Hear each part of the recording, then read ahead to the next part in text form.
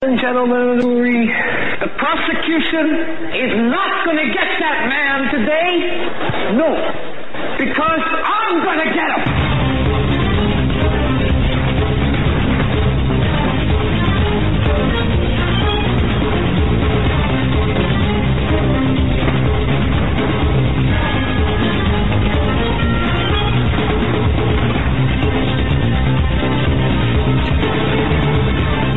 Ladies and gentlemen, this edition of the Hagmann and Hagmann Report. It is Tuesday, May 23rd, 2017, the day after the attacks at the Manchester, UK.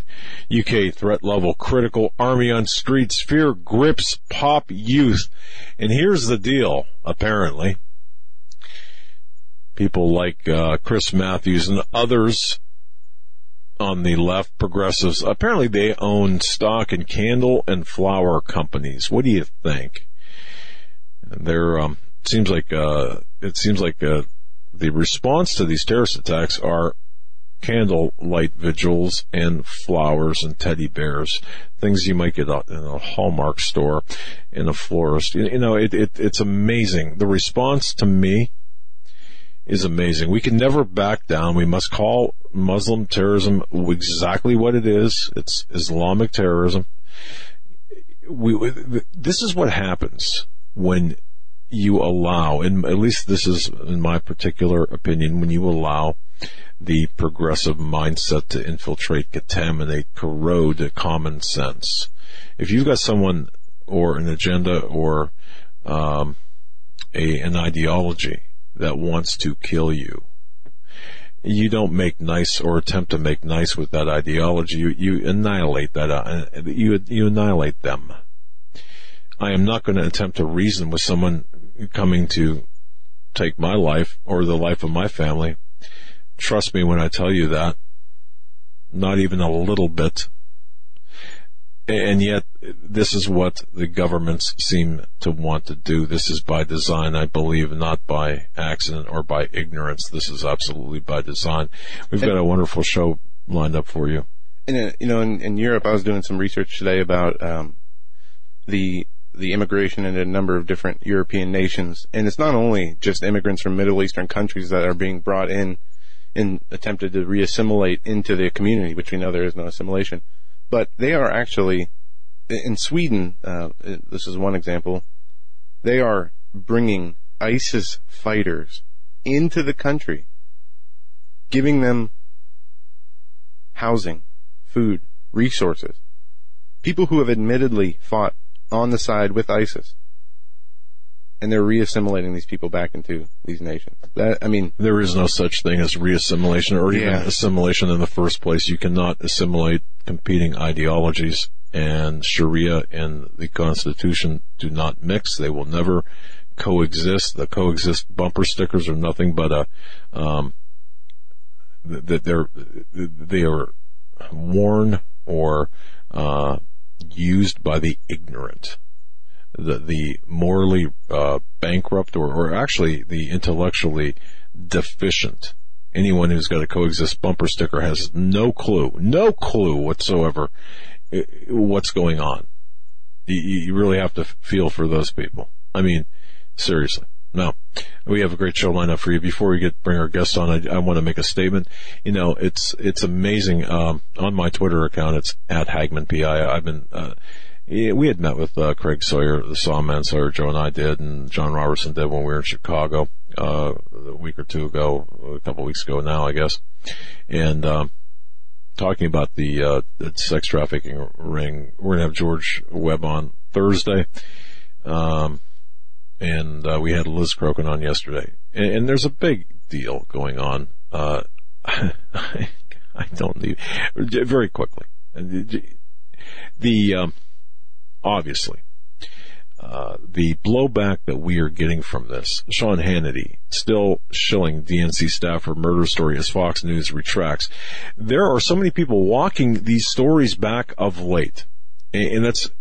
I'm not going to take the time up with our guest time. I'm not going to take our guest time up.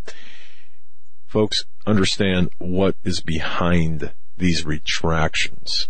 They are not what you think they are. Okay? Just trust me when I tell you that. There is there to the Seth Rich homicide. Solving that will indeed open up the and expose the Russian hacking story for the bogus story that it is. That is why they are fighting so hard. More on that later. Let's bring our guest on. Leo Hohmann is a man I respect. He's a great investigative journalist. He's a news editor for WorldNet Daily, WND. He's been a reporter and editor at numerous suburban newspapers in the Atlanta and Charlotte, North Carolina areas. He's also served as managing editor of the Triangle Business Journal in Raleigh, North Carolina. His latest book is Stealth Invasion, Muslim Conquest Through Immigration and Resettlement Jihad. This is the guy to talk to about what's going on in Manchester. He is the resident expert. He is the guy with the stripes on his arms and stars on his shoulder. Leo Hohmann, welcome to the Hagmann and the Hagmann Report. Welcome back, sir. Thank you so much, Doug, for having me on today. Hey, brother. It's a sad day. It's a good day for candle makers and card makers and teddy bear makers and florists, but when is enough enough? You know, that's what I've been asking people today. You know, what was 1 year ago, Doug, in June, almost a year, it was June last year, when we had the attack on the gay nightclub in Orlando, Florida. You know, you could say that they came for our homosexuals last year. Now they're coming for our little girls. Little girls as young as 8 years old at a rock concert in Manchester, England, slaughtered in the most horrific sense of the word. You know, I can't even describe what those children saw. Those who weren't gravely wounded themselves, they have to live with the images of friends and family members and just fellow concert goers who they may not have known, with their body parts blown away from their bodies. Some of them had skin and brains and organs stuck to their clothing. It was that disgusting and that graphic right there in front of them. These are children ages, 7 on up to 20 years old predominantly. And about half of the victims were under 15. 22 dead so far. There may be more. 59 wounded. And this is make no mistake, this is a new level. This is ratcheted up a level. Okay, even the Boston Marathon bombing was not quite to this level. Yes, that was horrific. It killed 3 and injured 300 and some. But those asylum-seeking Muslims from Dagestan who did that were not the level of jihadists that we saw at work in Manchester last night. Why? Because they did not have suicide. It was not a suicide mission. They planted the pressure cookers and then sort of tried to walk away and run away from the event. In Manchester, the gentleman came in with a suicide belt on. He was very sophisticated in knowing where to position himself when he detonated it to provide maximum impact. And shrapnel blew out of that vest, that bomb, and as I said, tore through the limbs and organs of these young girls. Now, if this doesn't wake up the West, Britain, the UK, Europe, and the United States, about what they are doing to their own citizens, Doug and Joe, I do not know what will. And if you had to honestly ask me today if I think it will wake them up, I would have to say no. I think it will be business as usual. Business as usual. Importing these Sharia-compliant refugees and migrants, whatever you want to call them, into society, and then making excuses and other reasons for the violence. We need more security. We need more gun control. We need more security at public events and in public spaces, more cameras on every corner, more surveillance, more tracking. Isn't that convenient for the globalists? Absolutely it is. And we know that, as Rahm Emanuel has said, and as many other politicians have alluded to, that, you never let a good crisis go to waste. And that is, part of their MO. And they will always capitalize. Instead of addressing the core issue, which is Muslim immigration and lack of assimilation, the two go together. Rather than do that, they will do anything but that. And they will focus on these other things that just lead to more inconveniences, more loss of freedom, and more loss of liberties for those of us who are rock-solid, law-abiding citizens. And no real... And the caveat and the real, irony is that the more so-called security measures and surveillance measures they put into place in their countering violent extremism programs, both in the UK and the US, it seems the less effective they are in stopping these attacks. Almost every one of the recent attacks, including this one in Manchester, we find out after the fact that the perpetrator was on the government's radar. They were fully aware of who he was and that he had radical tendencies, but they failed to make any arrests or to stop him from carrying out the terrorist attack. So it's a double whammy for us. We get our children and our women and children killed and raped, yet we also lose our freedom, but the jihadists get to roam free and be monitored by the government that doesn't do anything to stop them.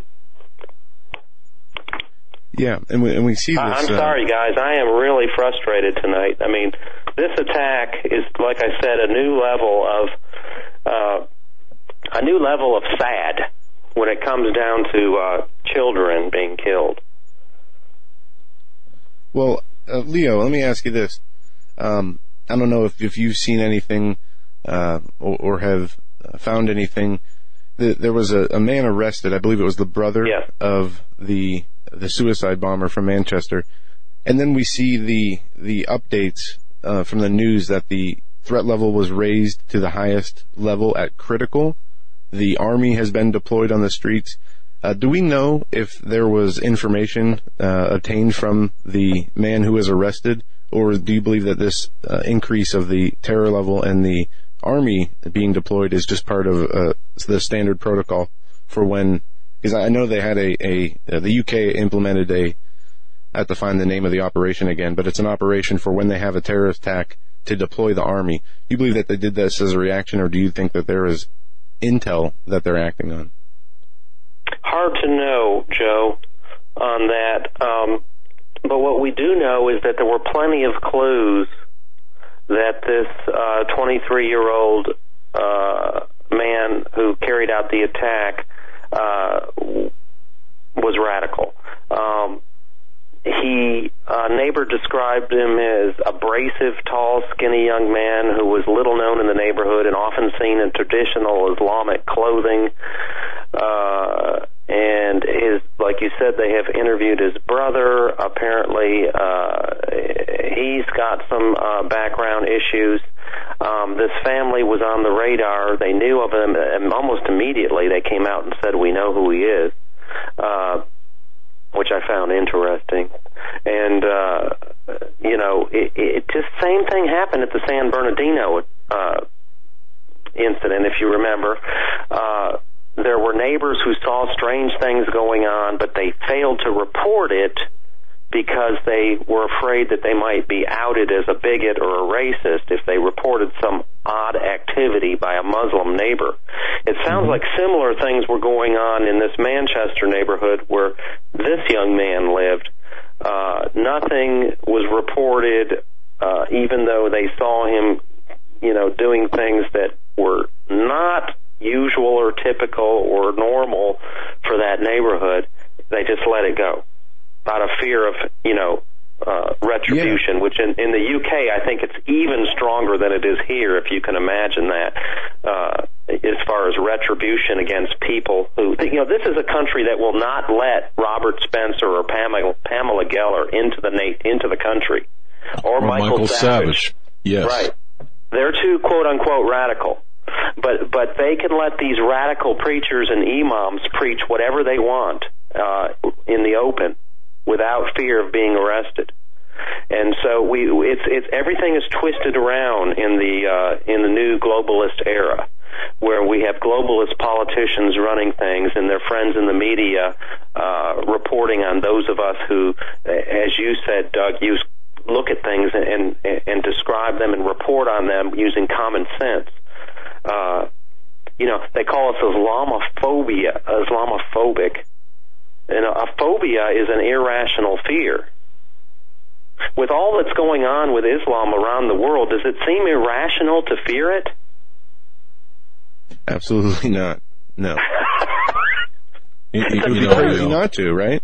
And yeah, folks, it would be irrational to not fear it, given what we've seen just in the last couple of years, 2-3 years, let alone if you were to go back to 9/11 and take a broader look at the scope of history. You could even go further back than that, obviously. But Leo, I apologize for my interruption here, but people need to understand or look at the broader picture, and you do. Right. And I have to applaud you for your book, The Stealth Invasion. All right, and folks, Stealth Invasion, WND Books, Amazon.com, Stealth Invasion by Leo Hohmann.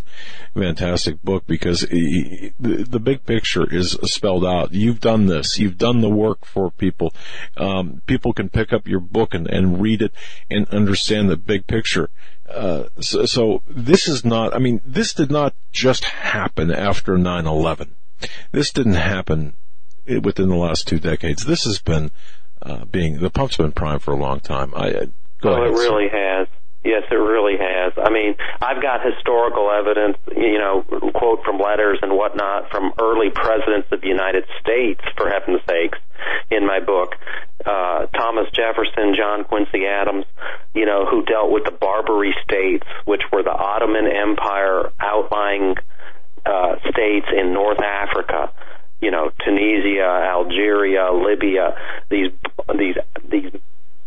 Barbary states, as they called them, were attacking Western ships, merchant ships going in through the straits there and in and out of the Mediterranean Sea.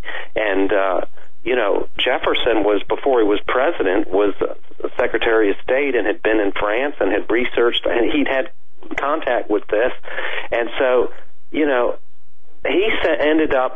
studied the Quran, and he came to the conclusion, he talked to them face to face when he was Secretary of State, and he got a good beat on it, and he came to the conclusion that you cannot negotiate with these people.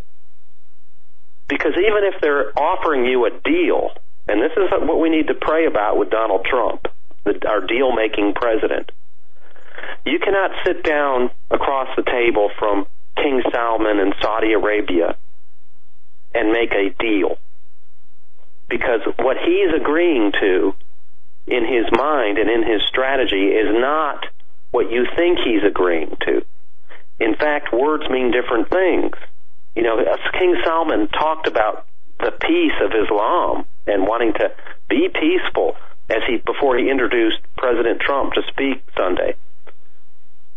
But what is peace to the Islamic leaders? It's a different peace than what we think of as Westerners. Peace in the Islamic world is a people subdued by Islam. And he talked about innocent life, and how horrific and horrible it is for extremists to kill innocent people. But in Islam, none of us are innocent. So let's get them to define their terms and stop practicing taqiyya, before we can even sit down and talk with them in a deal and make a deal. So we really do need to be in prayer about this, because I don't think that anyone and I emphasize anyone in the Trump administration, they have a better understanding, obviously, than the Obama administration does. But I still don't think there's anyone in there that really understands Islam. Absolutely right. And the point, you can't say that enough, the point about how the language and the definition of terms can be different. Right. And that's very true when they say, when they're talking about peace can mean, as you said, subduing the population, compliance with Islam. It does. That's the only terms under which Islam will coexist with anyone else is through the complete subjugation of Christians and everyone else. And exactly. And the whole idea of the innocent, when CARE, Council on American Islamic Relations here in the States, talks about, yes, we condemn terrorism, the killing of innocent life. They mean it. But guess what?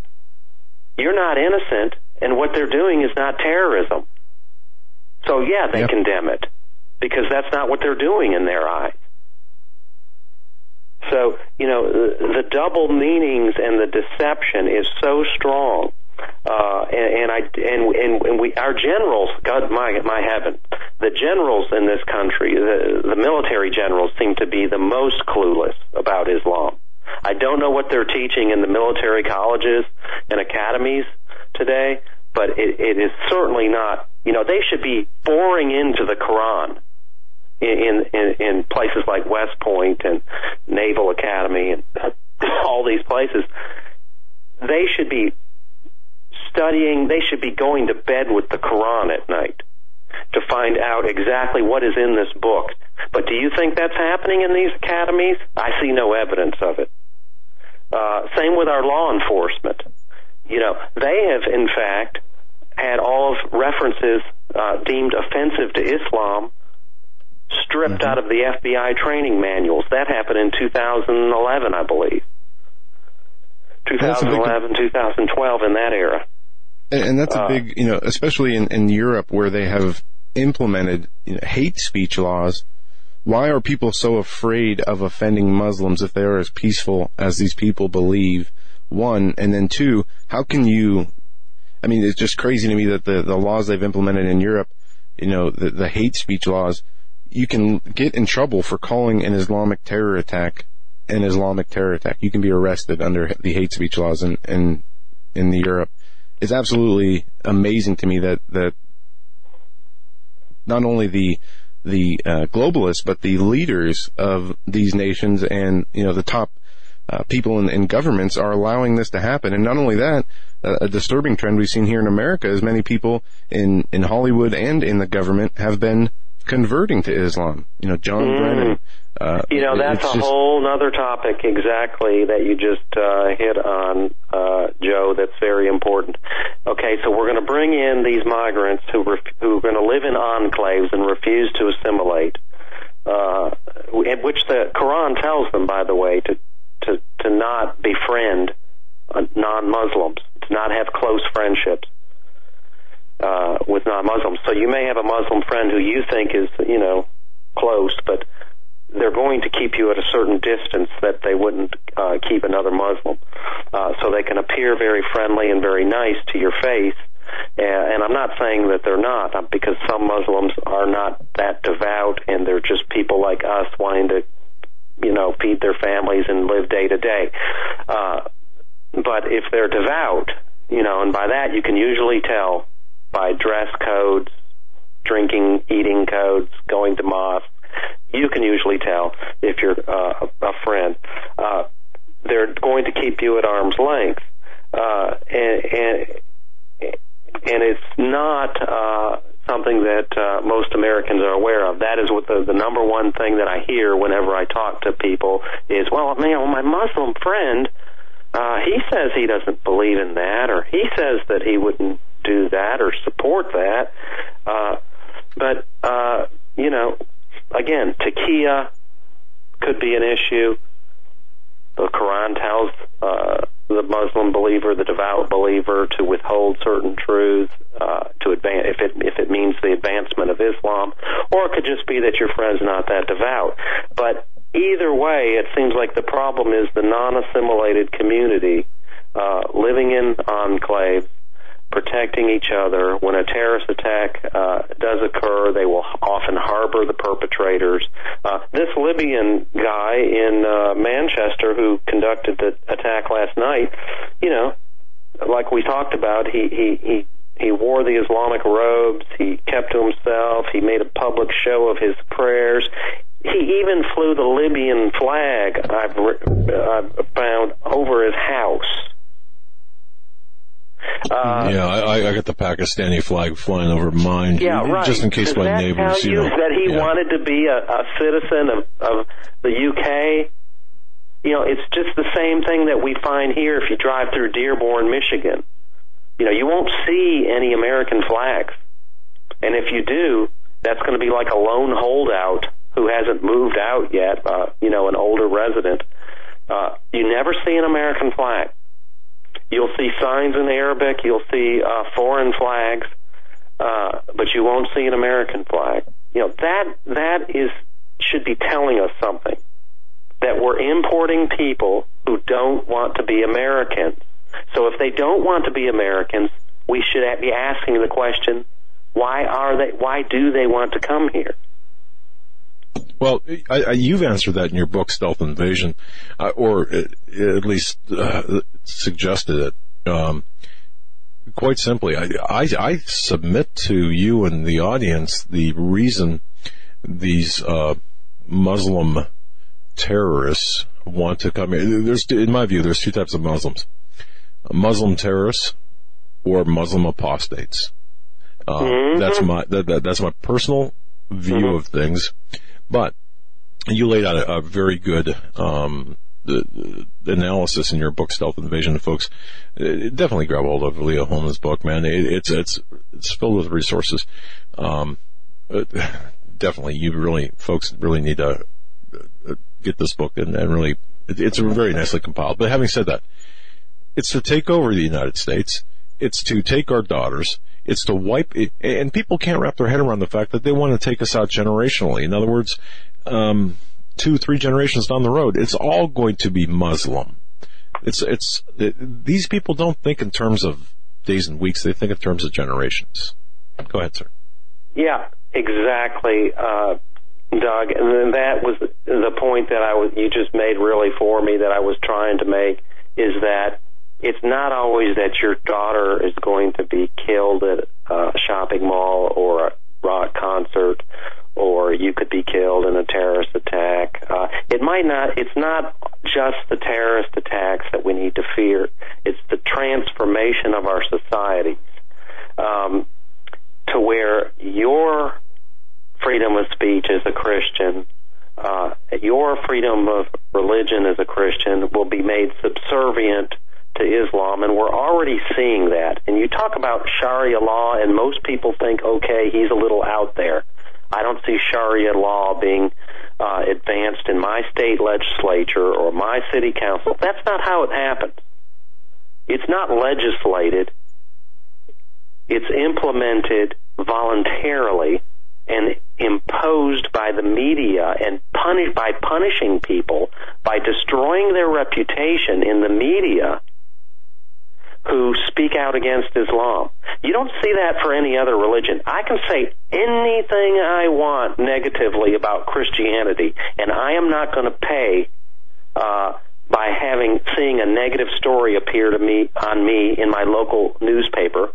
I'm not going to risk losing my job if my employer were to find out that I put something on my Facebook page that was critical of Christianity, or possibly even Judaism, but especially Christianity, is fair, open game. But the only religion that is protected in this way by the media and by corporations and the establishment in general is Islam. So right there, that is the main tenet of Sharia law, is the blasphemy law. You cannot criticize Islam, Muhammad, the Prophet, or Allah. It's all off limits. It doesn't matter if it's true or false. If it is found offensive by Muslims, practicing Muslims, your speech is considered Islamophobic and is therefore not to be tolerated. And now we have the left teaming up with Islam to enforce this blasphemy law in America. Whereas in Pakistan, you can be arrested and held for years and ultimately possibly killed for blasphemy. In the U.S., you won't go to jail, but you could very well, you won't lose your head, as I would say, but you can lose your reputation. You can lose your job. You can lose your livelihood simply by criticizing Islam. And that's not the America I grew up in. But it's also, like you said earlier, Doug, we can lose. These people in Manchester lost their daughters physically. There's also a chance you can lose your daughter by sending her to college and she marries a Muslim and ends up converting. This is either way, I'm going to be pissed off. Yeah, this is in my book as well, how Islam puts an emphasis on, that is one of the reasons they've infiltrated our universities with so many Saudi men and Pakistani men and others, wooing our girls, our young college girls, and that is now like the second leading demographic for converts in the U.S. is young white college girls after black prison inmates. It's really astonishing. And these men are very strong, good-looking, suave, romancing the girls, but after the marriage, everything changes. And she's treated much differently. So, Leo, going forward from here, we have Ramadan coming up May 26th through June 24th. I'll be celebrating Ramadan. Now, just not quite the way people might think. I'm sorry. If I remember correctly, during Ramadan, don't we see spikes in terrorism during this Muslim holiday? You're absolutely right, especially as in the closing days of Ramadan, it seems like. I know we have the last couple of years, and I have been thinking and holding my breath in the same way you are, Joe, this year, because it seems like the pressure of international global Muslim movement just seems to be every year getting a little bit tighter around our necks. And so another time that you see more of the frequency of attacks tick up is during Christian holidays, Easter, Christmas. They particularly love to attack on Easter.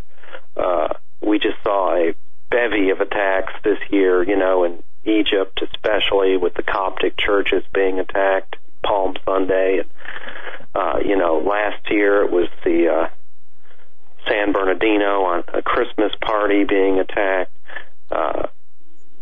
These things, it's because Islam has a hatred for the cross. The cross symbol of Christianity symbolizes the power of Christianity. Why? Because it is the death and resurrection of Jesus Christ, which they believe. They'll tell you they believe in Jesus, but it's not the same Jesus. He's not the Son of God, and he most certainly didn't die on a cross. In fact, they believe that he faked his death on the cross, and one of his disciples went up there in his place. He was taken up by Allah, Jesus, Isa as they call him, to return in the last days. And when he returns, he is going to come as a Muslim conqueror. He's going to break the crosses, and he's going to tell the world's Christians that they've had it wrong all these years, all these centuries, that he's not the son of Allah, and he didn't die on a cross, that Muhammad was the final prophet, the final and most perfect prophet, and that they must now all convert to Islam.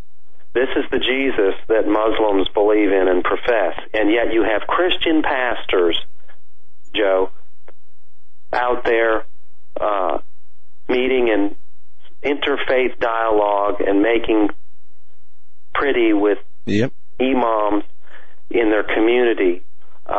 In fact, I just did a story about a week ago that really struck some nerves.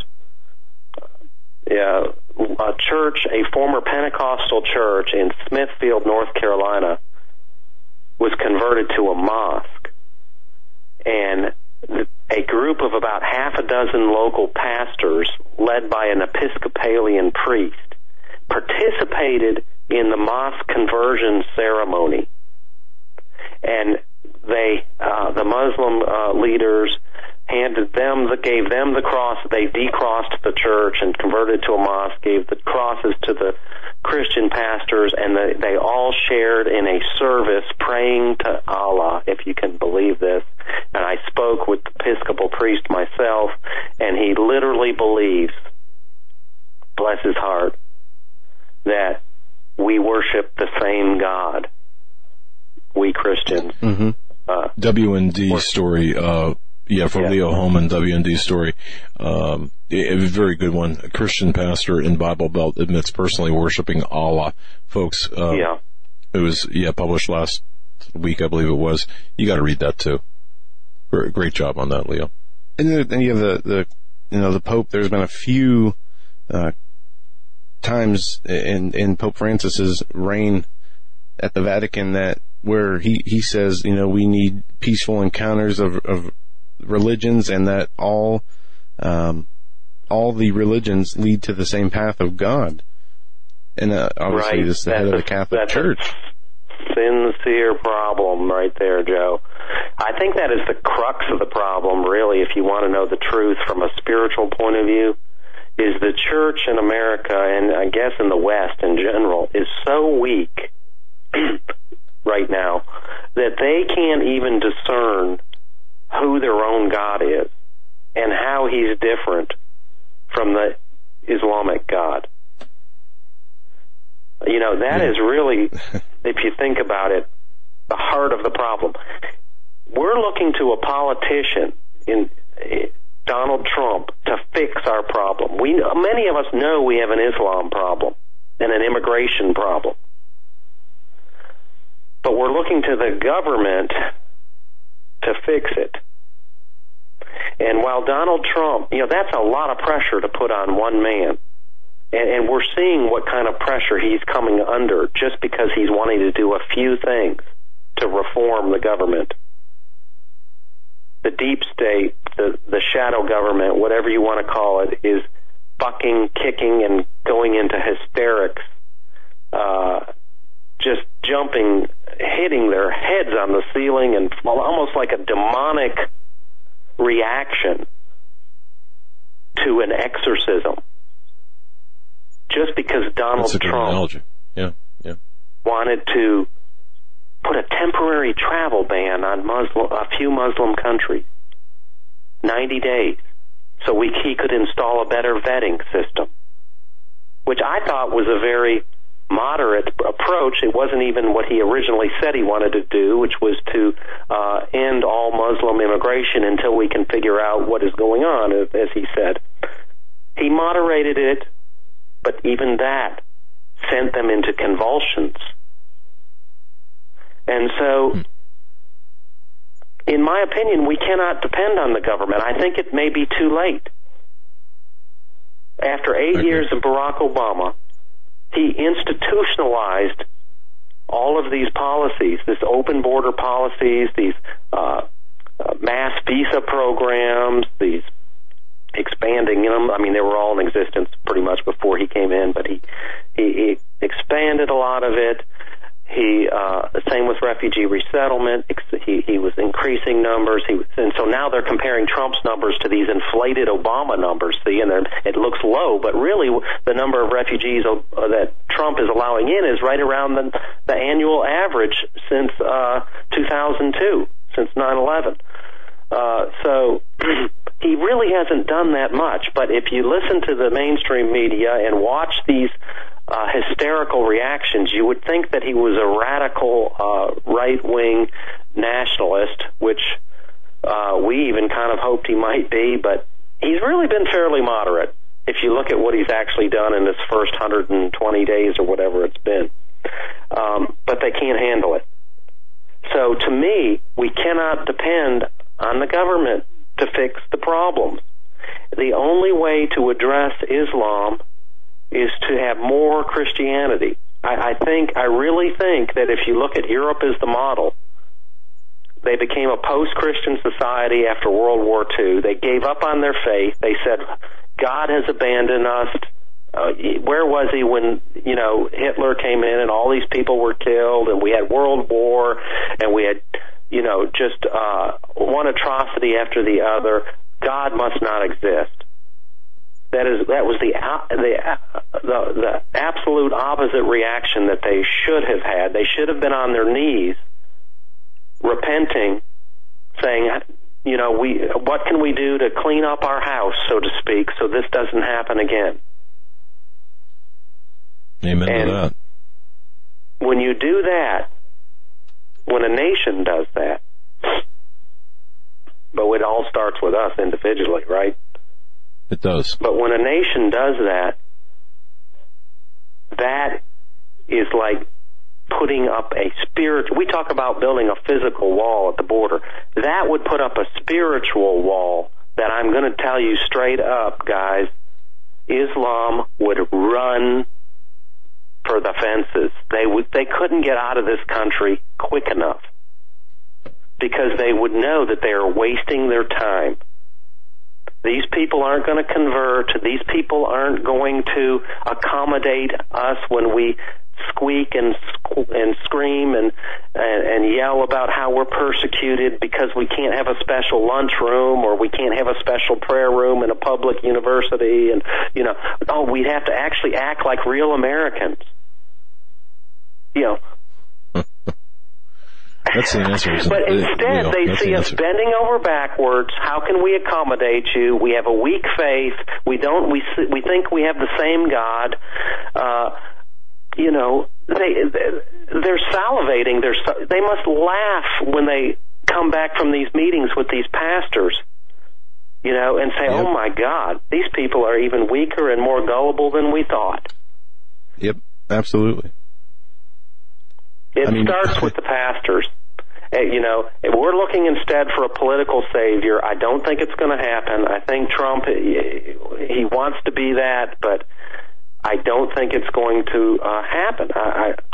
From what I've seen, at least, what do you guys feel from these first 120 days?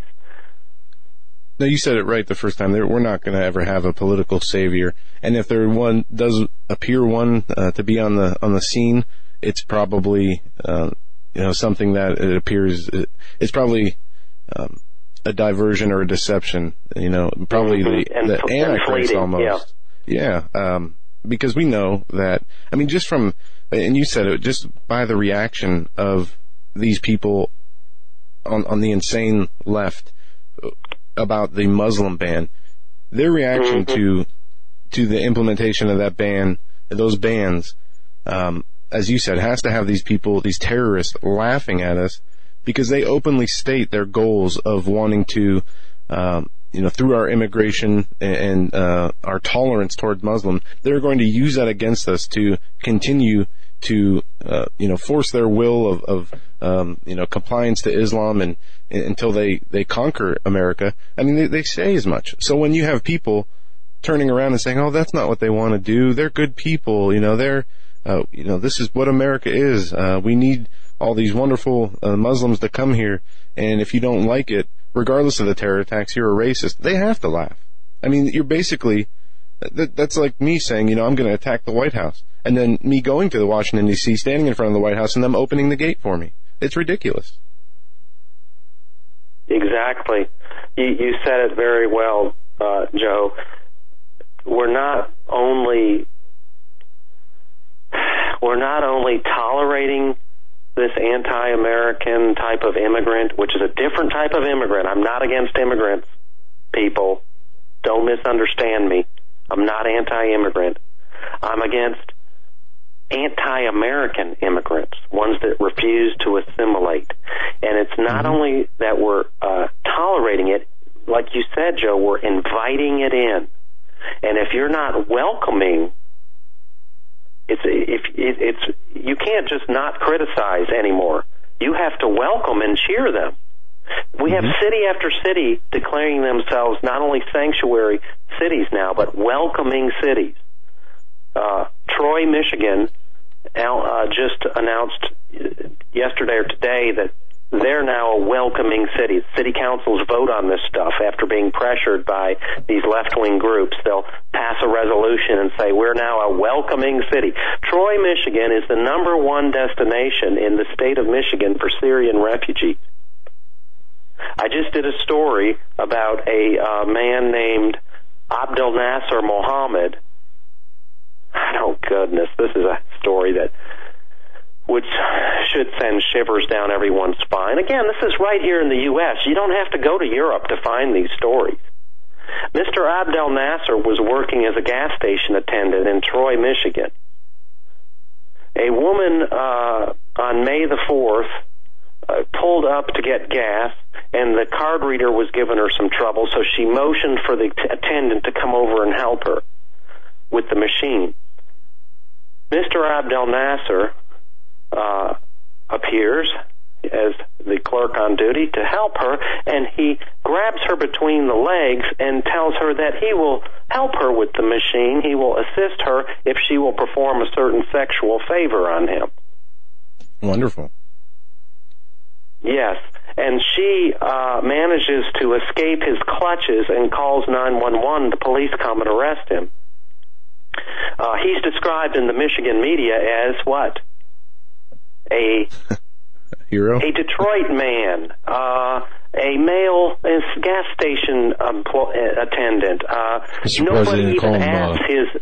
Nobody asked his immigration status or his country of origin. I called the Troy Police Department and talked with a woman there, Sergeant, her name escapes me, but you can read it in the story, and she promised me that she would look. She said that we don't ask their status. You know, we don't ask their immigration status when we arrest someone, but we do often ask their country of origin. She said, I said, okay, can you please tell me what his country of origin is? She said, well, it's not in the computer. I'll have to pull the file. I said, well, would you do that for me? She said, okay, oh, sure, I'll call you, I'll get it, and I'll call you back. I give her my number. She never calls back. About 2 hours pass, and I call her again. I leave a message. Another 2 hours pass. I call her a third time, leave another message. I hold the story for a day to see if maybe she was just too busy and would call me back the next day. The next day, again, nothing. So I published the story with all of this information in there, and even after the story's published, I get no feedback from the Troy Police Department. And so you have the media and the police doing their best to cover for these people. I don't know if Mr. Abdel Nasser is a Syrian. He certainly looks Syrian. His picture is in the story. He is a Caucasian man with jet black hair, appears to be Syrian, and the name is either Syrian, I'm told, or Palestinian, could be Egyptian, but Egyptians don't look like him. So he's either a Palestinian or a Syrian, possibly a Jordanian. Whether he's a Syrian refugee, I never could find out. But I do know that I at least gave it my journalistic, honest effort, which the Detroit media didn't even try to do. But the gist of the story is that with Michigan recently had the nation's first female genital mutilation case in which two doctors have been arrested for performing this barbaric third world practice. Two Muslim doctors they claim it's were a right. arrested. Yes. Also, I saw that. And, that is being dismissed as, they're just doing that to themselves. Yeah, it's horrible, and we pity those poor little girls. But that doesn't affect me. Most Americans, can say if they want to be that cynical, which I think is inexcusable. But you hear that type of talk. We see the same thing in Europe. The last two terrorist attacks, they reported, they being the news agencies over there were saying, and even last night I saw a few reports. At first, they were saying it's an Asian man. And right. This is the second time in a row I've seen absolutely. this. They have Pakistani sex grooming gangs that have operated for years in the UK, luring little white girls in England into these sex gangs where they're brutally passed along from one man to the other and used up like trash. And they finally got to the bottom of it, and a few of them were prosecuted, not many. It happened to thousands of girls. And the perpetrators, if you look in the UK media, were every time referred to as Asians. Not Muslims, not even Pakistanis, Asians. And so, because everyone knows Pakistanis are Muslims, so they couldn't even say that. They call them Asians. But anyway, my point going back to Michigan is, female genital mutilation tends to be discarded or dismissed as, that doesn't affect me. But when a woman can't pull up to a gas station and pump gas without something like that possibly happening to her, that should strike people and hit home. What is going on? What is going on in my community? And I hope it doesn't come down to a Manchester, England type thing here. But I have to say, guys, I don't see any evidence or any signs yet that people want to wake up and face reality and stand up and speak out and risk being called a name, an Islamophobe. That's the argument. Is political correctness killing people? Political correctness. It's killing us, guys. And I got to go because I've got another interview coming up. But Leo, thank you so much, brother. Absolutely. I always enjoy being on you guys' show. I mean, it's just always a pleasure. It's a pleasure to have you. Amen. And your book is a fantastic book, folks. WND Books. Leo Hohmann at WND. I'll post a link on our program description. Also available on Amazon. And, of course, you can follow Leo on Twitter as well, social networking. Leo, thanks for your time, brother. I know you got to run for another interview. Absolutely. Doug, Joe, both of you guys, keep up the great work. All right, man. Talk to you soon. Thanks. Bless you. Mm-hmm. All right. Folks, that was Leo Hohmann. Wow. Before going forward, I just want to mention greeninnovative.com. Ladies and gentlemen, if you're putting off making preparations because, for example, Donald Trump's in the White House, things are going to be fine. I think the writing is clear. It's not going to be fine. You need to prepare, and lack of preparation is irresponsible. Greeninnovative.com. Go there for the GMAG power cells. This is a battery charger that uses salt and water to charge rechargeable batteries. Plus, Alan Riggs, the owner of Green Innovative, has come up with this fantastic new, more power, Scotty. The power battery power charger charges even more AA, AAA batteries. There's more power to power up your cell phone. When you're in a position where there's no electricity, whether it's because you're out in the middle of nowhere or, hey, who knows, an EMP, the sun, bomb, who knows what the reason. You'll be glad you have the GMAG power cell. Check it out. Go to greeninnovative.com. That's greeninnovative.com. And make sure you tell them you heard it on the Hagmann report. But, Joe, Leo is correct in this whole situation. And, Islam is not a race, by the way. It is an ideology. It is a political movement wrapped up or disguised as a religion. It is a cult. And by definition, and people need to understand this. And the other thing he said, as well, and we saw this in Buffalo, when Joe and I were in Buffalo. You go to the courthouse, do a search in the city of Buffalo, Erie County, New York, and you look at the mosques taking over the churches. And the Catholic churches are okay with this. The priests are okay, or the Episcopal churches, or, whatever Protestant church there might be. You're seeing the Muslims take over, purchase the church, convert it into a mosque. They buy the surrounding property. They use layers of financing, Islamic Society of North America, ISNA. This is their modus operandi. The money oftentimes comes from Saudi Arabia. Very high percentage, 98% of the mosques in the United States have, at some level, Saudi funding. There's no way in hell any member of our government should be bowing to anyone over in Saudi Arabia. It's my personal opinion anyway.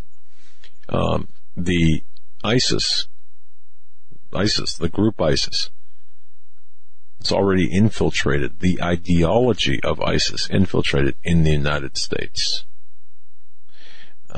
through the mosques.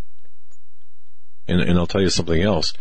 Tom Bowerly from WBEN, AM 930, a good friend of mine, when we were investigating the mosque situation in Buffalo, New York, we were disinvited from a tour because they would not allow us to look at certain things, including but not limited to books on their shelves. The things that would tell the tale other than what the mainstream corporate bizarre mass media won't tell you. That's the problem.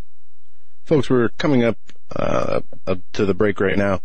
When we come back, we have the next two segments, the next hour open. So we're going to be diving into some news and commentary.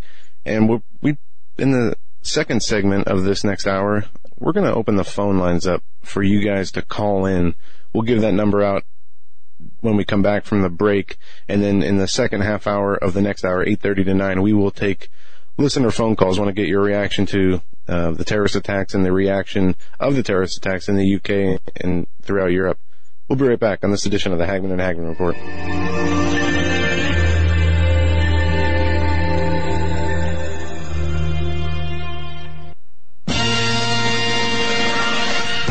Greennovative. Go to HagmannReport.com. Click on the link to Greennovative. What Greennovative is, it's a small company in Florida.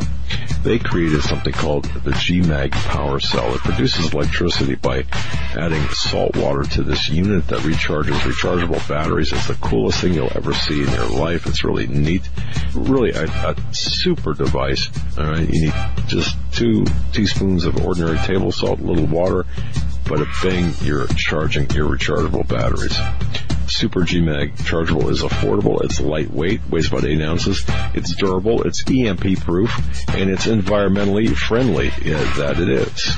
It'll provide safe and convenient power for recharging 6 AA batteries off the grid when other power sources aren't available. Anywhere, anytime, in any weather, day or night. Go to greennovative.com. That's greennovative.com. Folks, in these uncertain times, it just makes sense to have a sustainable backup method for accomplishing one of life's most important tasks, that's preparing food. This is the way to go. There is nothing better than a Minuteman rocket stove from MinutemanStove.com. We all need a way to cook and a method to process water. I mean, think about it. Think about the many things that could happen to you. A Minuteman rocket stove can provide your family or group the perfect solution. It's small, lightweight, wood-burning, and every bit as powerful as a kitchen stove. It's smokeless and fully self-contained for clean storage and transport. Because it's so efficient, it cuts down on your wood gathering and processing chores to a tenth what would be required if cooking the old-fashioned way over an open fire. So don't rely on gas or fuel stoves. Prepare your family, prepare for yourself. Order a Minuteman rocket stove today. It's going to make bad times much better. Folks, MinutemanStove.com, MinutemanStove.com. Need I say more? You should have a Minuteman, the survival stove in an ammo can. For investors, timberland has become the symbol of safety. Global tropical timber demand continues to surge as the world's population increases. The need for managed, sustainable timber production forests has never been greater. When stock markets crash, trees keep growing. Direct ownership of fully managed tropical timberland acreage is now available to accredited investors. Prime, valuable hardwood groves close to the beautiful Costa Rican border generate and maintain superior long-term wealth. Consider visiting our forest plantations. Qualified accredited investors should go to PreciousTimberProfits.com or dial 855-888-6288 for more information. Call 855-888-6288 or visit PreciousTimberProfits.com. This announcement does not constitute either an offer to sell securities or a solicitation of an offer to purchase. Offering made by prospectus only. 855-888-6288, PreciousTimberProfits.com. PreciousTimberProfits.com.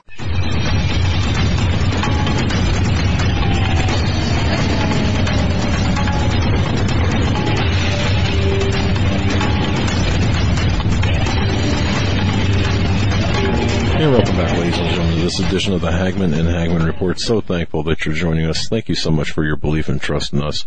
You know, it's a changed landscape out there, and we must adapt and change with that landscape.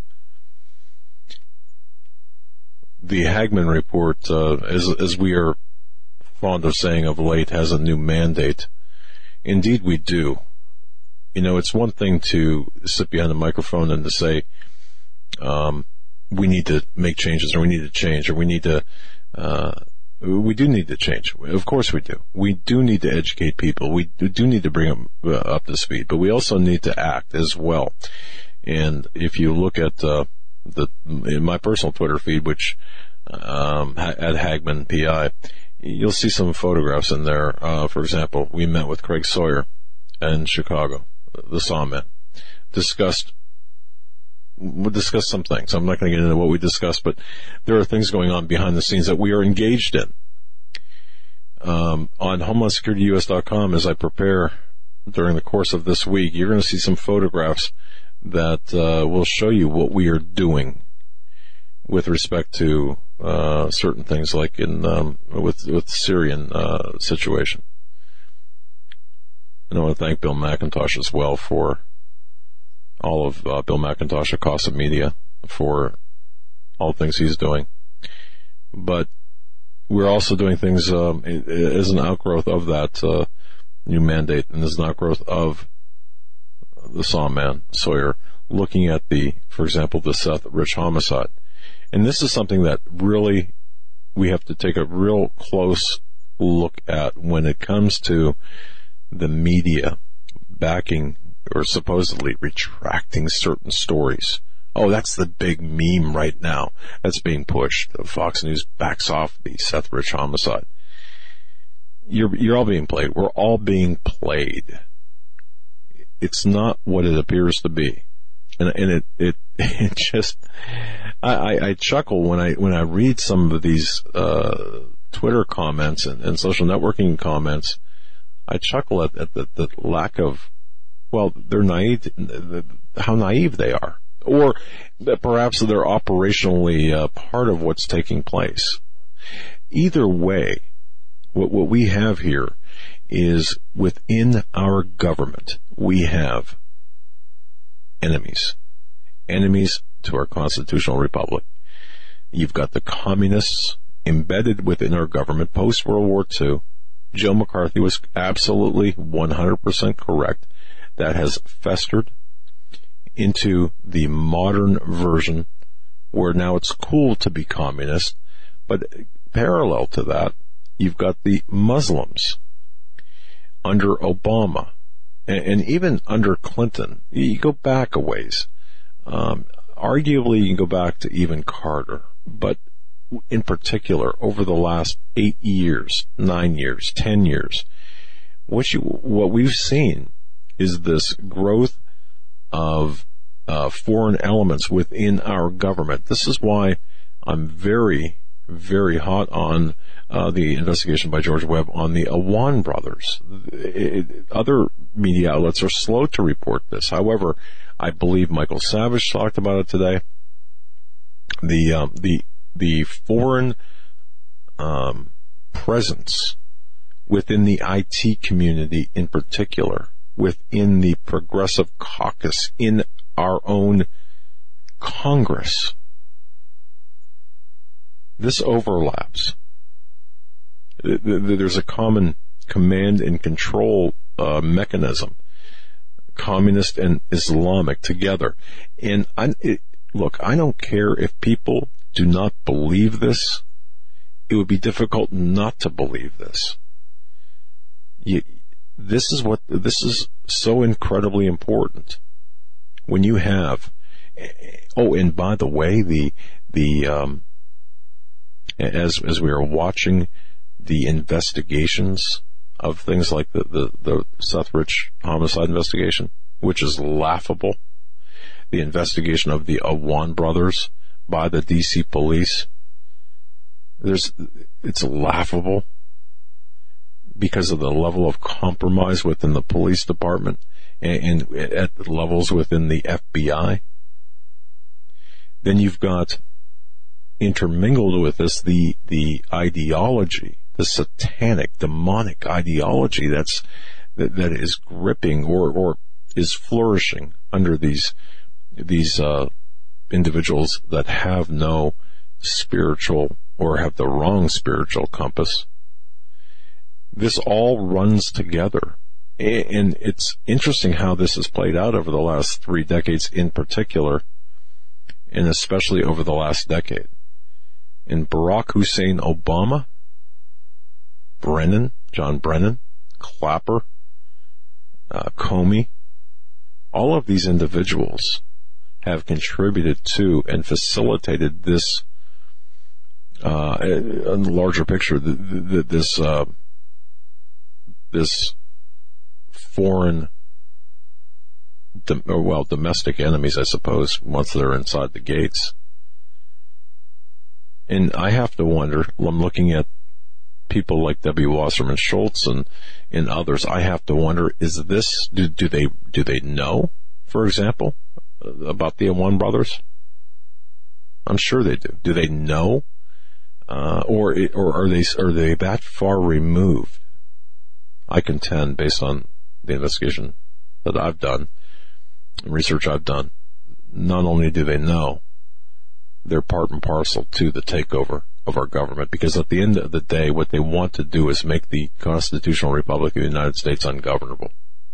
We see that through the groups organizing for action in their various arms, their foot soldiers, the various attorneys that have gotten together, former Obama regime attorneys who've gotten together, created various entities that do nothing but file suit against the Trump administration under ethics charges. If you watched at all any of the hearings today where Brennan testified, you can see the absolute pushback by Brennan. I just really hope people understand how serious this is. We are losing our country. Our country is being lost to this progressive communist Islamic agenda. And if people don't understand how critical this is, in the churches, the pastors, the ministers, at least in my view, we're not a church, I'm not a pastor, we're not ministers. What they are doing, what I see taking place, is they are not acting proactively, and they're by not acting proactively, because I believe the last line of defense, which really should be the first line of defense, would be the Christians. We need to come together, and we need to be the formidable force to put down this uprising within our own government, this takeover. Real quick, Joe, you're going to hop in there, I think. No, I had to get something fixed on this new laptop. There was some software she's trying to open up the call screen, so. All right, but yeah, you're right. All of this shows together. It's a multi-pronged attack. And the churches, to the media, to the government, to the foot soldiers who are on the ground.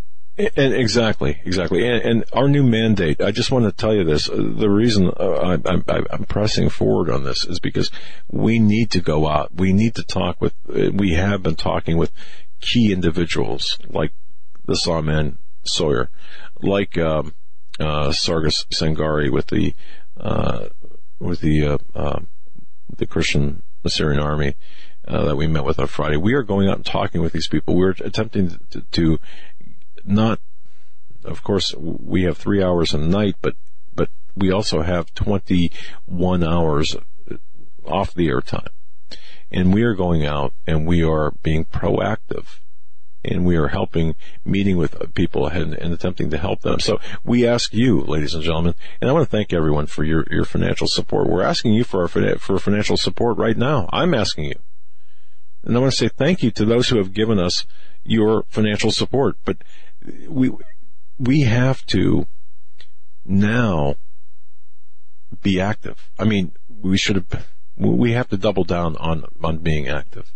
And the only way we can do that is through the funding, whether it be through our sponsors, and we thank them, and the individuals who support us privately through donations. We thank you.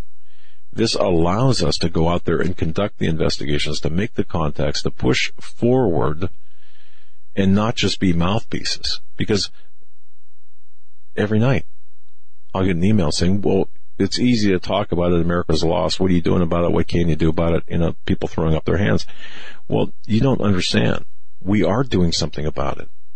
The first thing is, talking about it. Well, of course. That's but we are active. But that's the first, one of the first steps you take. Absolutely. And then there's so much that is going on behind the scenes that people are unaware of. And absolutely. Joe, thank you for that. Because people have no idea what we're doing behind the scenes. The hours we put in order to advance a certain investigation because there's a lot of things we don't talk about, right? I mean, we don't talk about it on air. Now, I will be putting up some articles and images here, and we'll probably be talking more about this as the week progresses, but you've got to understand we are, we're in the trenches, but we're just not broadcasting where we are, and we're not doing videos about it. Now, George Webb is, which is a great job. And I hope, by the way, George, if you're listening, I hope, I heard you say something about not wanting Podesta to go to jail and Donna Brazil to go to, I hope no, man, look, we have to push 100%. And,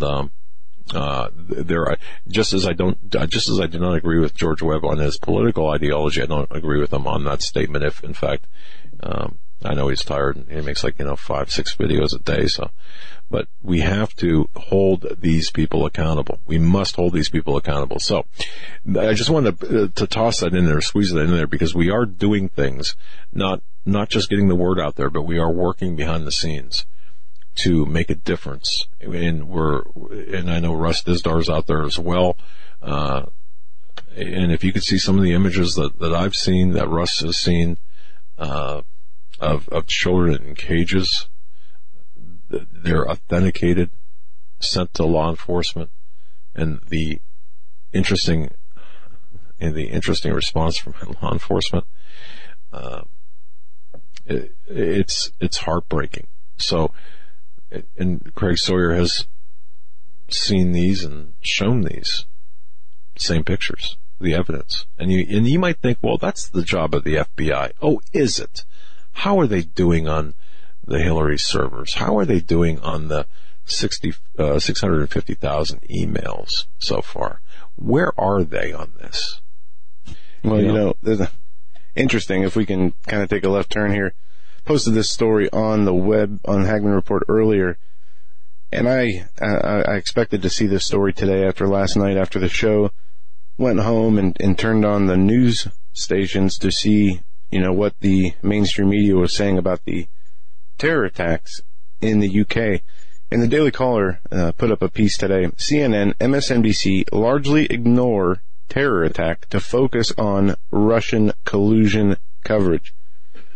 Now, not only are these networks the same ones who will, put you down for Islamophobia, for you speaking out about Islamic terror attacks, but they're the ones who are driving the false narrative of the Trump-Russia collusion, continuing to make up stories out of thin air in order to keep the narrative alive with no shame whatsoever.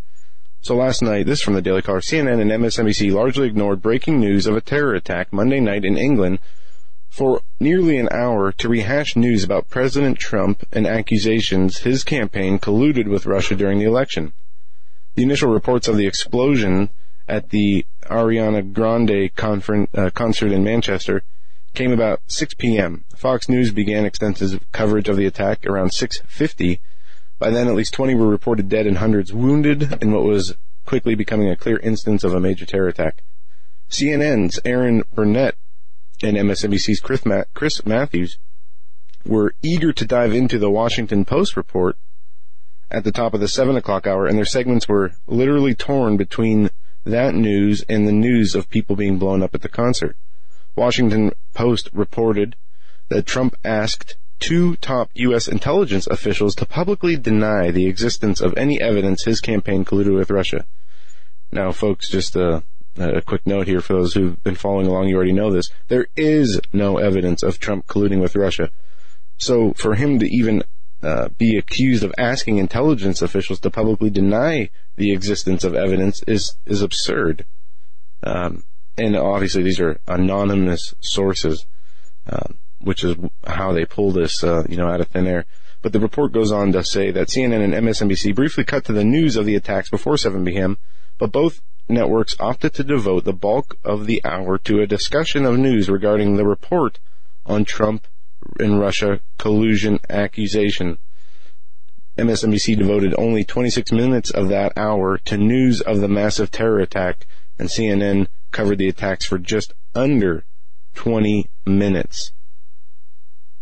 And, they have, in the report here, just to kind of give you, an idea of what these opening statements were from, MSNBC and CNN. This is one of the first ones. Police say there have been a number of fatalities and a serious incident after a concert at Manchester Arena, Chris Matthews said in an opening of his segment. People at the arena are heard screaming in the background of his segment. A video clip from the arena plays. The very next sentence. A senior U.S. intelligence official tells MSNBC News that there has been an explosion. We'll get the latest on that in a minute. We begin, however, with the shocking news in Washington tonight, as Chris Matthews continued to spend the next 20 minutes discussing the report on Trump before even going back to the attack. On CNN, the coverage was relatively the same. Aaron Burnett did not even mention the attack at the beginning of her segment on MSNBC. Viewers who turned in at 7 p.m.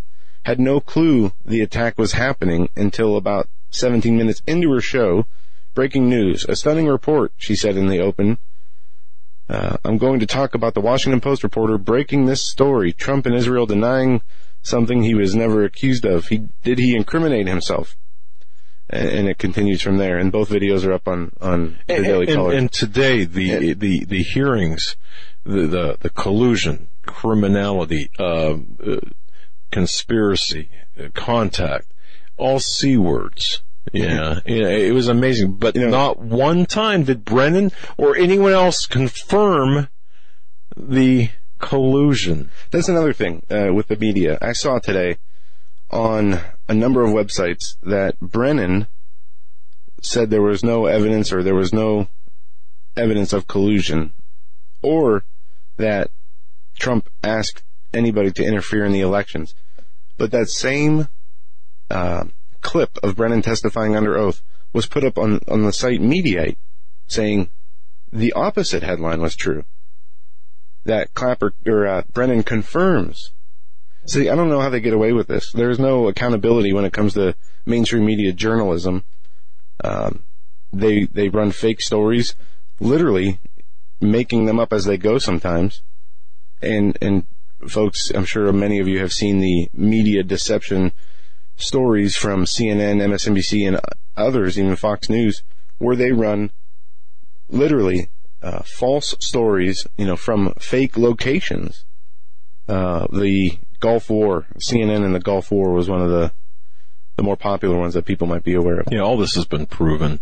But this is what we're what we're up against. Not only that, kind of a side note here.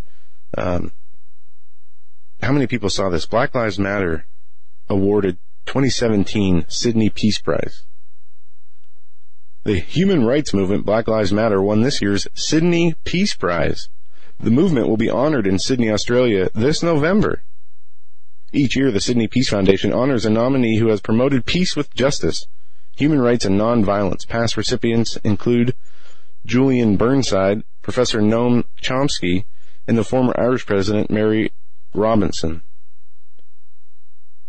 And again, they being the Guardian and this Sydney Peace Foundation honoring Black Lives Matter for the 2017 Sydney Peace Prize. When you have mainstream media, not only here in America, but also in international news, promoting movements like this, and it'd be one thing if Black Lives Matter was just a peaceful movement. It'd be one thing if they did promote peace with justice. But it has turned into something completely different. It has turned into a political action movement. Right. It has turned into a violence movement. It has turned into a special rights movement that demeans other races, other groups of people inside this own country. But this is like awarding Obama the Peace Prize. But okay, I mean, exactly. But this it goes to show that it's not only when we were talking with Leo Hohmann, when we talk about immigration, it's not only the governments who are. A lot of it is the media, because as you said a few weeks ago when we were talking about perception, if you shape perception, you can change reality. Yes, unfortunately. And this goes right into what I wanted to mention too, because this is at 5:13 Eastern time today, for example. Sean Hannity sent a tweet out on his Twitter feed. Media Matters is trying to silence me, get me fired, pressure my advertising on radio and TV. Liberal fascism. I need your help. Now, how does that relate to Black Lives Matter, for example? It relates. No, it doesn't. It does relate to Black Lives Matter. It does. Well, when you have the Black Lives Matter under the umbrella of Media Matters being used as a tool of influence by being, paying these people to act politically or on political motivations. But here's what they've done with Fox News. Because now we were talking earlier together about the media. You mentioned about CNN and showing the war, the different pictures, and it's all fake. What they've done to Fox News is rip them down from inside, and to understand exactly how they did it is critical. You've got to understand how they took down Bill O'Reilly, how they operated within the board, kind of like a hostile takeover from within. And this is what they're doing now, except it's much more in your face. So when Sean Hannity says, Media Matters is trying to silence me, get me fired, pressure my advertising on radio and TV, liberal fascism, and combine that with you follow that stream of money, for example, from Media Matters, and look at who funds Black Lives Matter. Look at who funds all of these fascist groups. All the roads lead through, not to, but through the Clintons and the Podestas, the David Brocks, and then the collateral people associated with those people and groups. So we're talking about the same enemy here. And I think we have to kind of take a few steps back and look at the problem as it exists as a whole. If a body has gangrene, you've got to look at this whole systemic problem, medical problem. Okay, you don't cut it right where the gangrene ends. You look to see what it's infected inside, and you cut it appropriately. Right. Because if you cut it you don't cut enough, it's going to continue to come back. And where there's a really disconcerting to me disconnect here that I see taking place. For example, with Sean Hannity, and you see people attacking him, making accusations of alleged or suggestive sexual harassment. Of course, that whole thing was 30 years later, 10 years later. Right. I mean, that's a mess. And of course, the individual who made those accusations insists, of course, no, it wasn't sexual harassment. But, but regardless of how that is, how they stated that and how, what this is, and by the way, this person's a conservative and oh my goodness, a political conservative. Well, okay, you don't frag the people on your side just because you got butt hurt and to score political points. Oh yeah, but even worse, because you got a sore butt. You don't frag the people on your side. You get over it. You move on. In my view, anyway. And these are my personal opinions.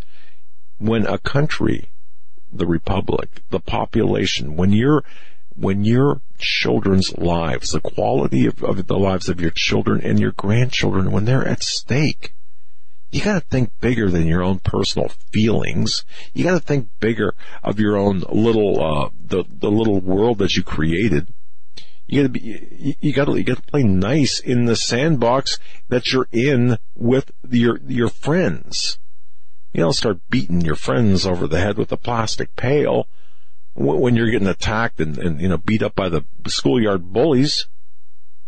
Oh, I suppose you could. So this is why this concerns me so much when I see. And people tend to minimize the importance of these attacks, or minimize the significance of groups like Black Lives Matter, or minimize. They've got blinders when they or kind of like Islamic terrorism. It's not just Islamic terrorism. It's Islamic terrorism being fueled by the communist progressive agenda within the government. It's the weaponization of that ideology by the progressives and communists. So look at this with bigger eyes, in a bigger way. That's what I'm getting at. Folks, we're coming up against the break. When we come back, we are going to take some phone calls. Just got word from Todd that the phones might be acting a little funny, but we're going to go ahead and attempt to do this anyway.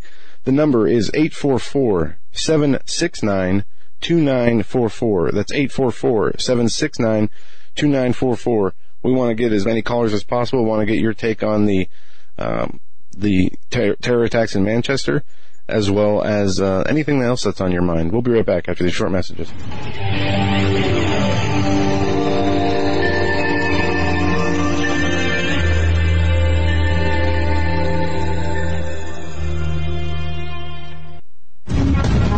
Visit HagmannReport.com for the news and articles that matter most. Stay tuned. We will be right back. Shall be great tribulation, such as was not since the beginning of the world to this time, no, nor ever shall be. Folks, I'm going to direct your attention to masterpreps.com, masterpreps.com. Wow. Masterpreps.com, the sponsor of our show, masterpreps.com. That's masterpreps.com. Take a visit there. High-quality items, made in America items. I mean, anything, everything you could possibly want, from cooking utensils, cooking frying pans. I mean, it'll blow you away. Absolutely, Eric said. It's insane. I mean, wow. Look at the products. Folks, visit masterpreps.com. Again, welcome to the Hagmann Report family. Masterpreps.com. I mean, wow. It's insane. Masterpreps.com. Are you ready for what comes next? Hi, I'm Grace Gonzalez from Trading Post in the Woods. We are an American family-owned company founded and built on skills and knowledge gained from responding to 18 major disasters in the U.S. and around the world. We found that most people don't have enough food and water to survive, let alone any medicinals to save their life. We're offering 25% off our must-have American Heritage Remedies kit. It contains 12 homeopathic remedies, a booklet that goes over everything in your kit, and our brand new book, Major Disasters Lessons Learned. Just enter coupon code Hagmann. In life or a disaster, you must be able to take care of yourself. You may not be a medical doctor, and your grandmother and your great-grandmother probably weren't either, but they still knew how to minister to their family's health issues, and so can you. Check out our American Heritage Hermes Kit at www.trainedclosenwoods.com. Your life may depend on it.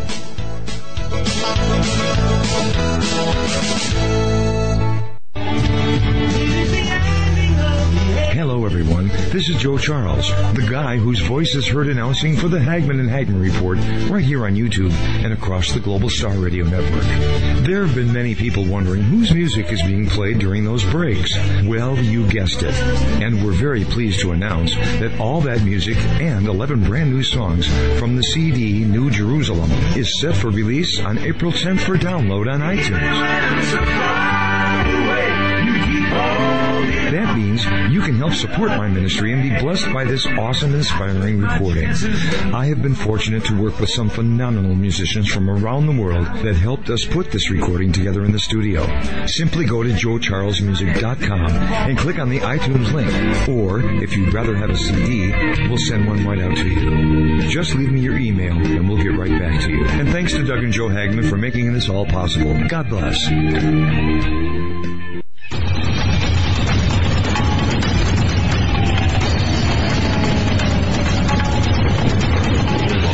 To this edition of the Hagmann and Hagmann Report. Open lines.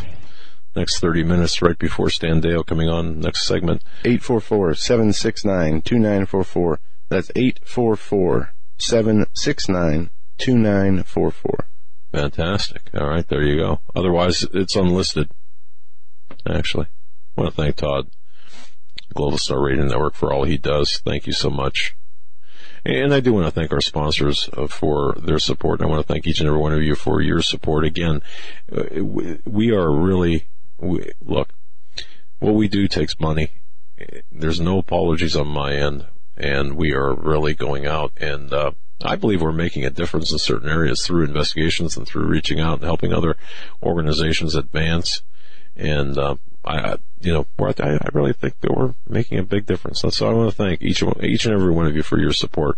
And if it's not financial support, if it's prayers, if it's just word of mouth, thank you for that. Thank you. You're much appreciated.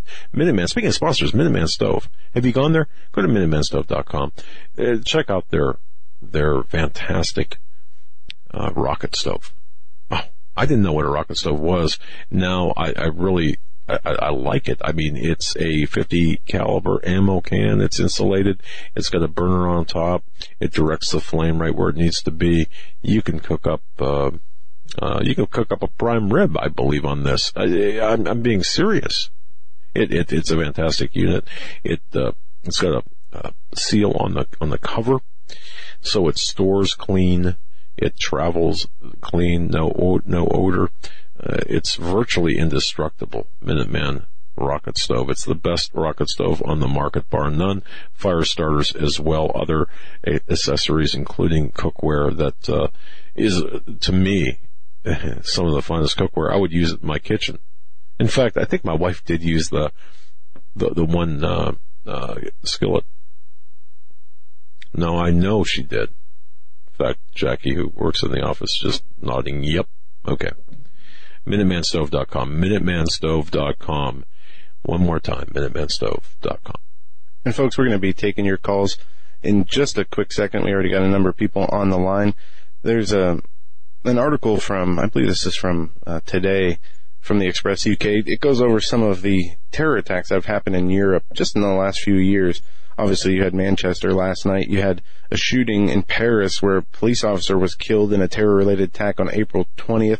April 7th in Stockholm, 4 people were killed and 15 were injured when a man drove a truck down a busy shopping street. Westminster, March 22nd, 2017, attacker Khalid Massoud mowed down pedestrians on Westminster Bridge, killing 2 men and 2 women, injuring many others. You have a knife attack in Lvov in February 3rd, 2017, Lvov, where the attacker shouted Allah Akbar and drew a machete on the soldiers after being told that he could not enter the Carousel Shopping Center, and no explosives were found.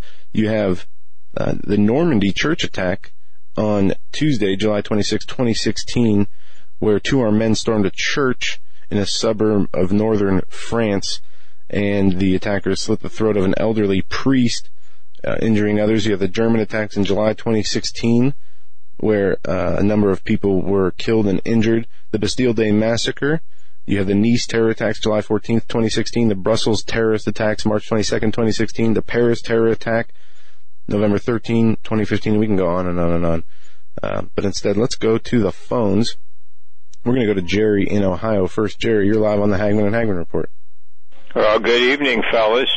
No, I'm concerned about the speech made by our president. I do like him, thank God. But the whole thing is with the Manchester, Europe is in a stage that, they're welcoming and they're willing.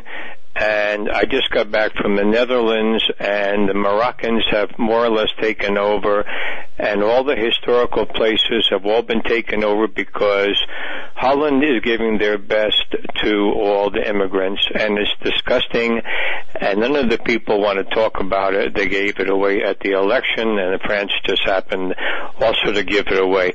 However, I'm going to get back to Saudi Arabia because I lived there for 12 years, and ask me any questions. But, it was pretty mediocre, his welcoming speech. And, you can't trust those people. They don't have a religion. It's more or less a movement without any consequences and no conscience. And you can ask me any question there is about that country because I saw firsthand what it was living in the eastern province and, traveling almost to Mecca as infidels. We were not permitted to go into Medina or Mecca because even if you put one foot in there, I don't know how they could tell the difference between an infidel and a believer, to be truthful. But it was just a very weird experience. But I worked for Aramco, and we lived inside a compound that was pretty well protected with a swimming pool. And we left because Aramco turned into Saudi Aramco, and you had all the changes that were possible.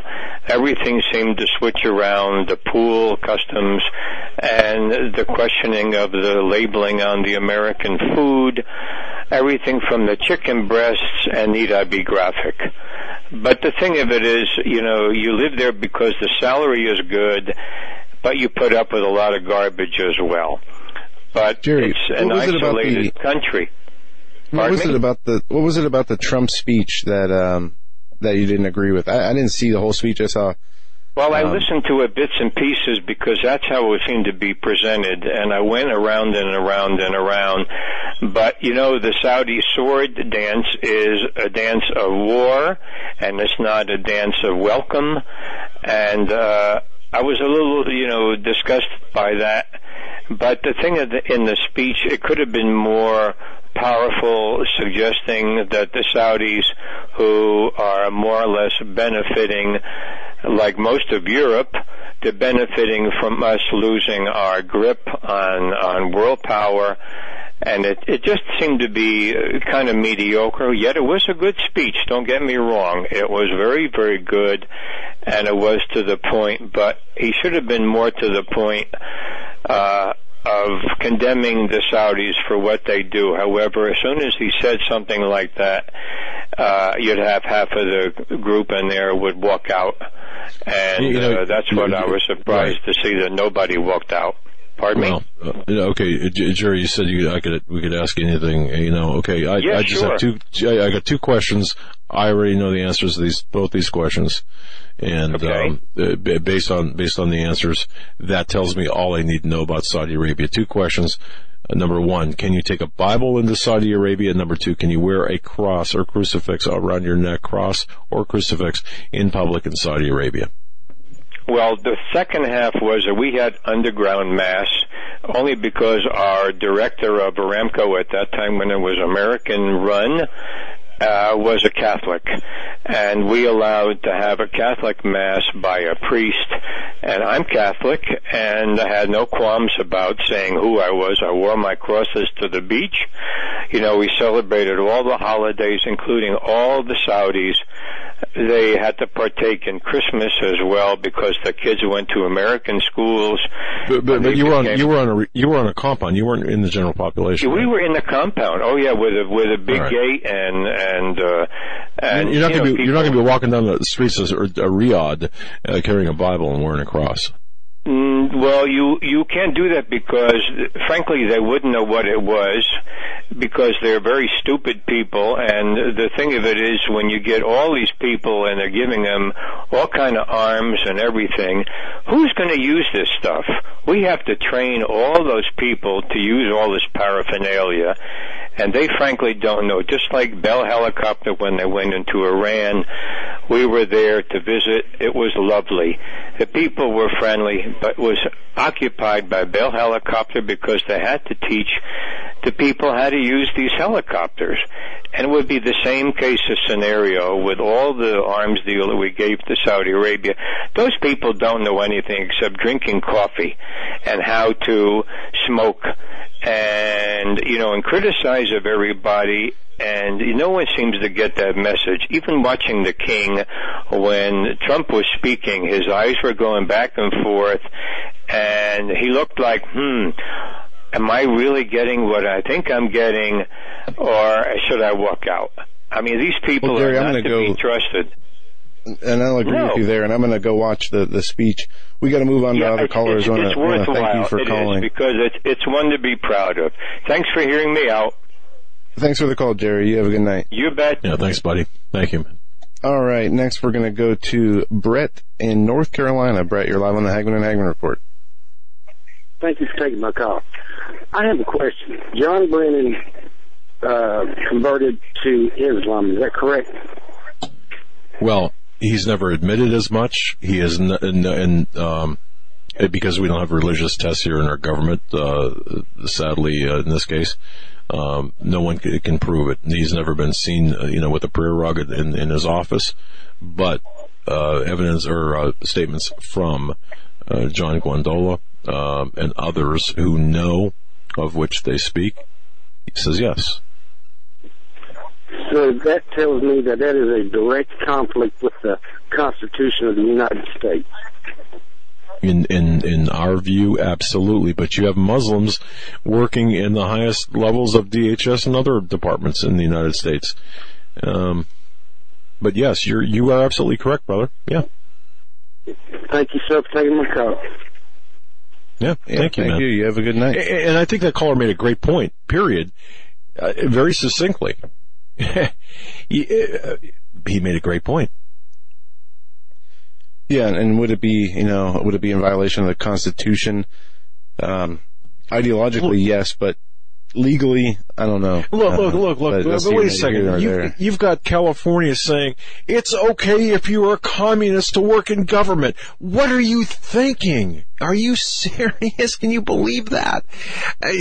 50 years ago? Yeah. Come on. They'd been thrown in jail. And we've got the communist caucuses.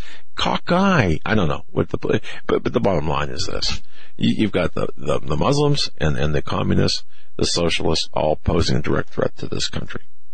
Absolutely. Any ideology or belief system that wants to fundamentally change the Constitution and change the way that this country runs from its constitutional roots, it would be a direct conflict of interest, in our opinion, and absolutely should not be allowed to continue to work to subvert the laws in the Constitution and the ideology that America was built on. We're going to go next to Patty in New Jersey. Thanks for calling, Patty. You're live on the Hagmann and Hagmann Report. Patty from New Jersey. Are you there? Hey, Patty. No, Todd said the phones were acting going up once tonight. Going twice. So. Well, Patty from New Jersey. I'm going to put you on hold and try to bring you back on. Let's see if this works. All right. Patty, you're live on the Hagmann and Hagmann Report. I've got visions in my head of her yelling on the phone. Yeah, maybe.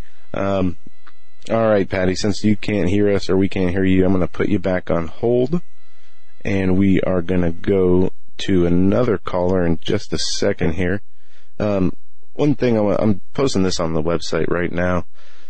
Actually, it's up there now. In absurd pivot, CNN suggests Manchester was a right-wing false flag. During their segment Monday night during Anderson Cooper's AC360, CNN terror analyst Paul Crudskank admitted there was a suicide bomber, was more likely responsible for an explosion at Manchester area after the Grande concert ended. However, he floated the idea that the bombing could have been part of a right-wing extremist plot.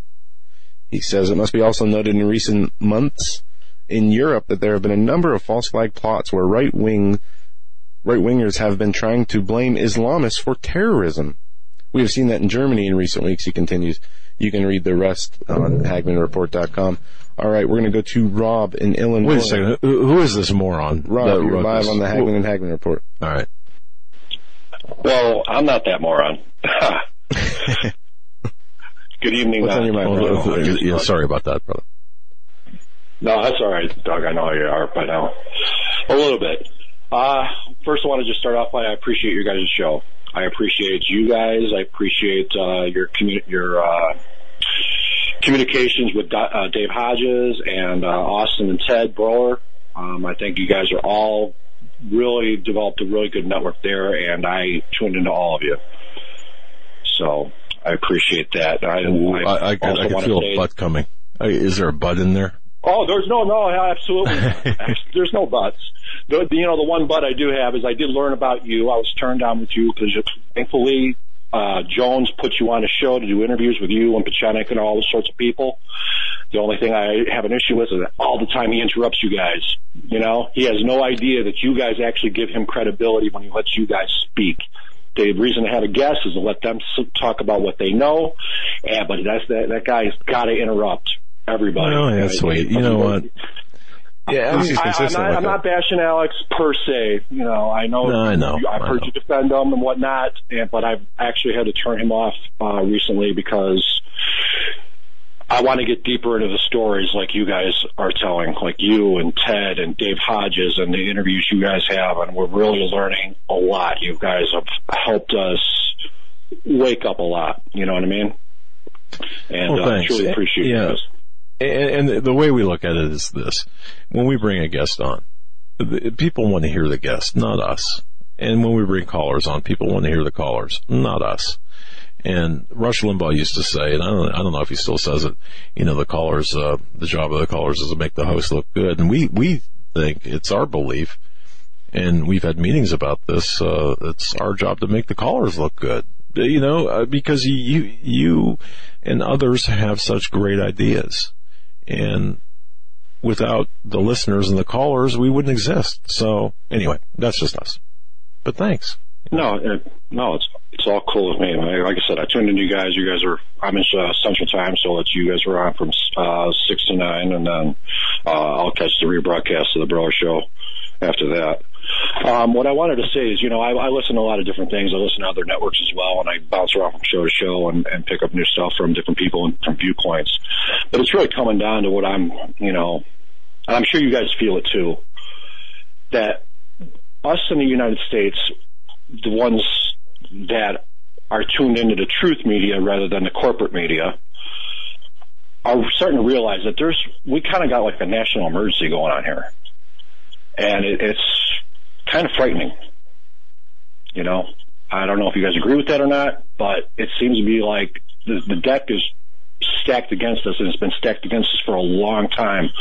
And with all this corporate media emphasis on lying to us or not telling us the truth or diverting the stories, it's really gotten to a point to where I think we're an unannounced national emergency. What do you guys think?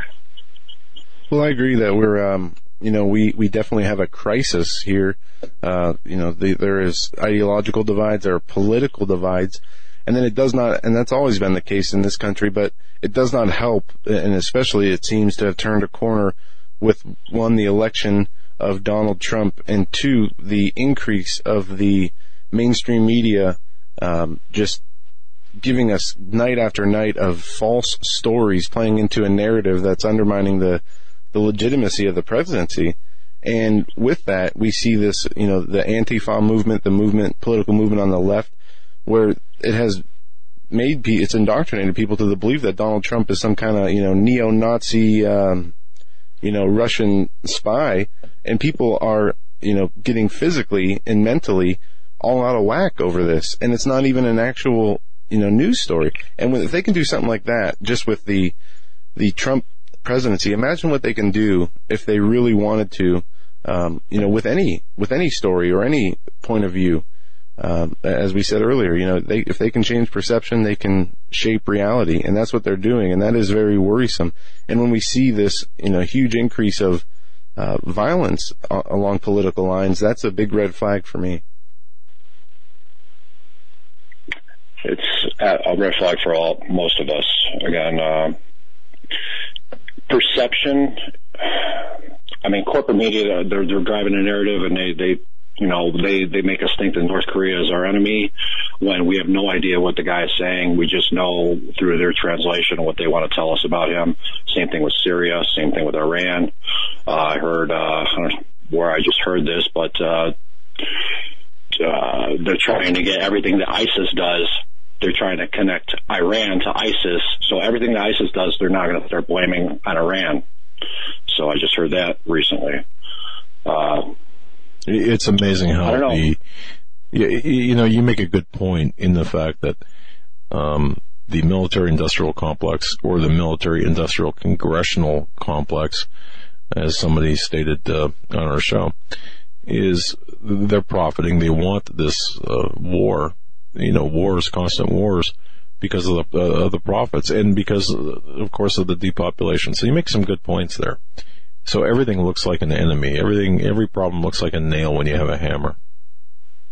Well, for the listeners out there, and I'm probably not going to hit on all of them. It's not just for the money and the profits. Why are they going after North Korea, Iran, and Syria, and then Russia? Is because of the central bank, the globalists, and you guys never really talk about this, but there's the Israel and Zionist faction to it. And then the resources in those countries, and then put their own government in there and take it all over. Right now, as somebody else put it the other day, Lindauer from the Covert Report, she's like, well, the other countries we're already in, Iraq, Libya, what have you, they're all depleted wars. They basically exhausted everything they can do there. They've taken it over. They've got where they want to be as far as the poppy fields in Afghanistan. They've depleted all the resources out of Libya. They depleted all the resources out of Iraq. They're depleted wars, so they have to go on to the next moves. And again, that's Iran, Syria, North Korea. No central banks. Tons and tons of resources. What is there, 16 trillion in resources that they estimate in North Korea? Point. Yeah, fantastic point. And exactly, the money, the central banks, the resources, all are not discussed enough, at least by the independent media, including us. And thank you for bringing that out. And I just want to mention about the reference to Zionism. Zionism, it's not that we don't confront Zionism. It's people often misconstrue the political nature of what Zionism is, and the moment the second that you talk about Zionism, oh my goodness, all of a sudden you become anti-Semitic. You've got to separate the political. Yeah. So just so you know that we do address it. Go ahead. Well, to that point, it has to be understood when people speak of Zionism, they're not speaking about a whole people or a whole, as they put it, a whole DNA line. They're really speaking about the good they're differentiating the bad apples from the good apples, the people that are meaning harm and are for greed and destruction and manipulating societies and governments and you name it, opposed to not everybody is, you can't lump them all in that one group. You know what I mean? It's like saying, all white people are bad. No, not all white people are bad. There's some bad white people. There's some good white people. There's some trashy white people, and there's some, elite white people. So I'm just using white people because I'm white and I can get away with that. Hey, Rob, we have I don't mean to interrupt you. We have just like 2 minutes left, and we have a few callers we got to get to. Want to thank you for your call. You have a good night. No, you're welcome, and I appreciate you taking the call. Thank you.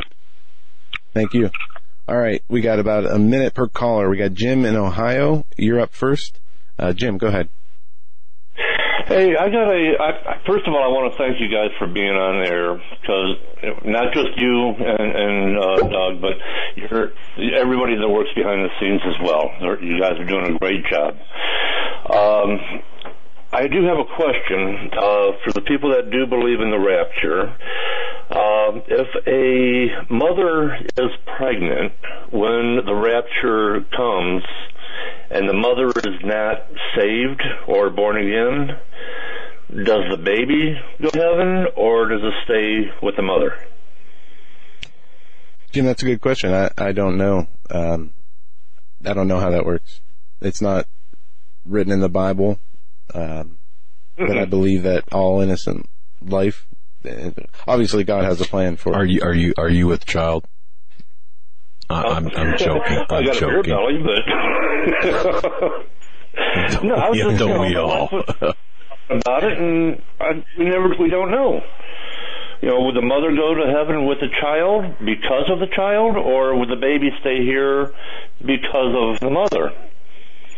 Well, God can do things well outside of our understanding, so I don't know. But yeah, well, Eric the Tech said that's a good question for Pastor Langford. Yeah, I don't know. Okay. Yeah, if you can, ask some of your other guests, I would appreciate that. It's just,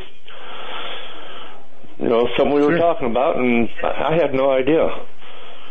Sure. Jim, I want to thank you for the call. We have one more caller, and we have less than a minute left. Yeah, thanks for that question. Wow. We'll rewrote it down, and we will ask. Yeah. You too. Okay. All right, bye. All right, we got Michael in Missouri. Michael, you're live on the Hagmann and Hagmann Report. God bless you, Doug and Joe. My name is Michael. I'm 65 years old, Vietnam-era veteran. I'm a Messianic Jew. That means I'm black and Jewish at the same time. The highlight of my life was seeing Melania Trump go to Saudi Arabia without a hijab on. Walking around without a hijab on, representing Western women.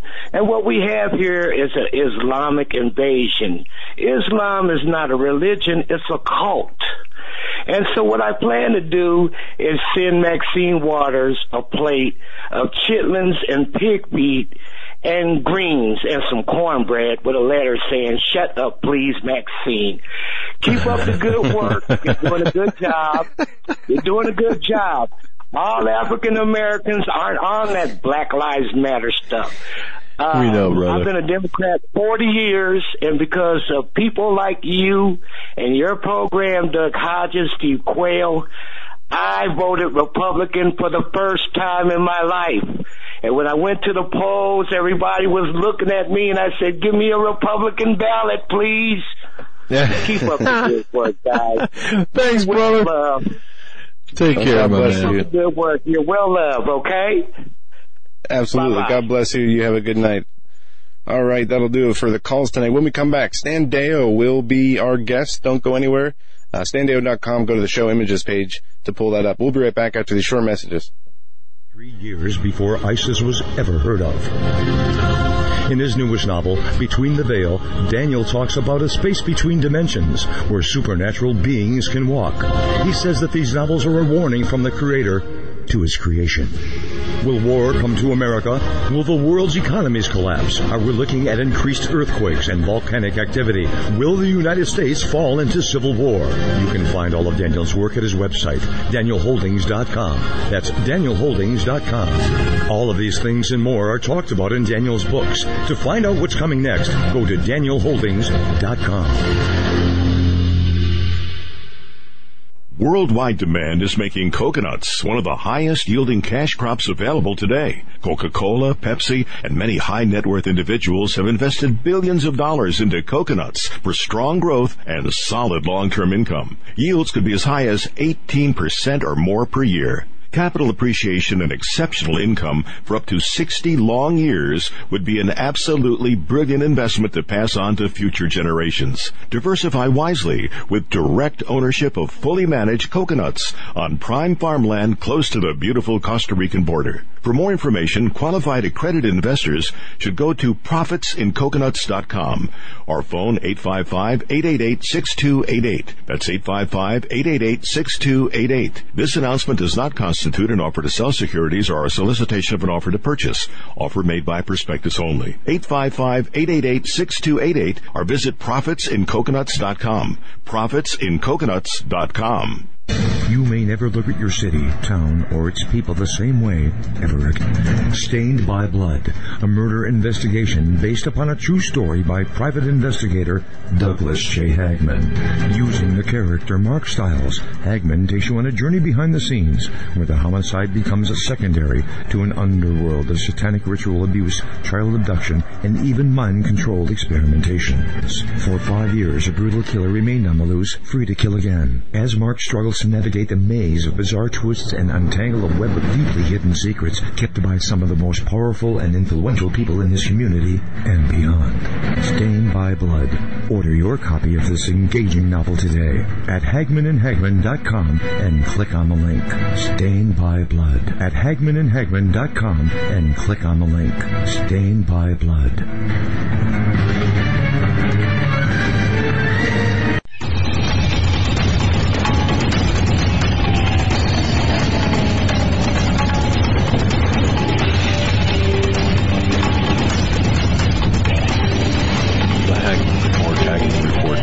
That's our website, Hagmann and Hagmann, for the show. Of course, our YouTube channel. Please subscribe to our YouTube channel. Please do that. Also, please follow us on social networking. Again, it's not the numbers. It's not, it's really not the numbers. So we can say how many we have. It's the presence where we can operate at a higher level, obviously, and that those numbers provide us a level of insulation. So please subscribe anywhere we are, even if you don't use Twitter. Subscribe, or if you're whatever, just help us out and do that. Support our sponsors, and thank you so much for your financial support, so we can keep this engine running, the pump primed. We can do things behind the scenes. Satellite Phone Store. Speaking of sponsors, satellitephonestore.com, satellitephonestore.com. That's right, satellitephonestore.com. Let me tell you something. In times when you need, in times of crises, communications are extremely important. What happens when the cell towers go down, when the grid goes down? Satellite phones, you're going to need that communication. Talk to my good friend Eric Tallman at the Satellite Phone Store, satellitephonestore.com. Give him a call. Go to satellitephonestore.com, look up Eric Tallman from the Satellite Phone Store, and have him recommend a plan for you. Tell him what your needs are. They'll fashion a plan for you. The Iridium satellite phones are personal favorites, and everything can be run by satellite. It's now about the same price roughly as some of the cell phone plans out there. Really, it's not that much more, and the peace of mind is well worth it. SatellitePhoneStore.com. I also want to mention Trading Post in the Woods as well. Trading Post in the Woods, they've got just wonderful products.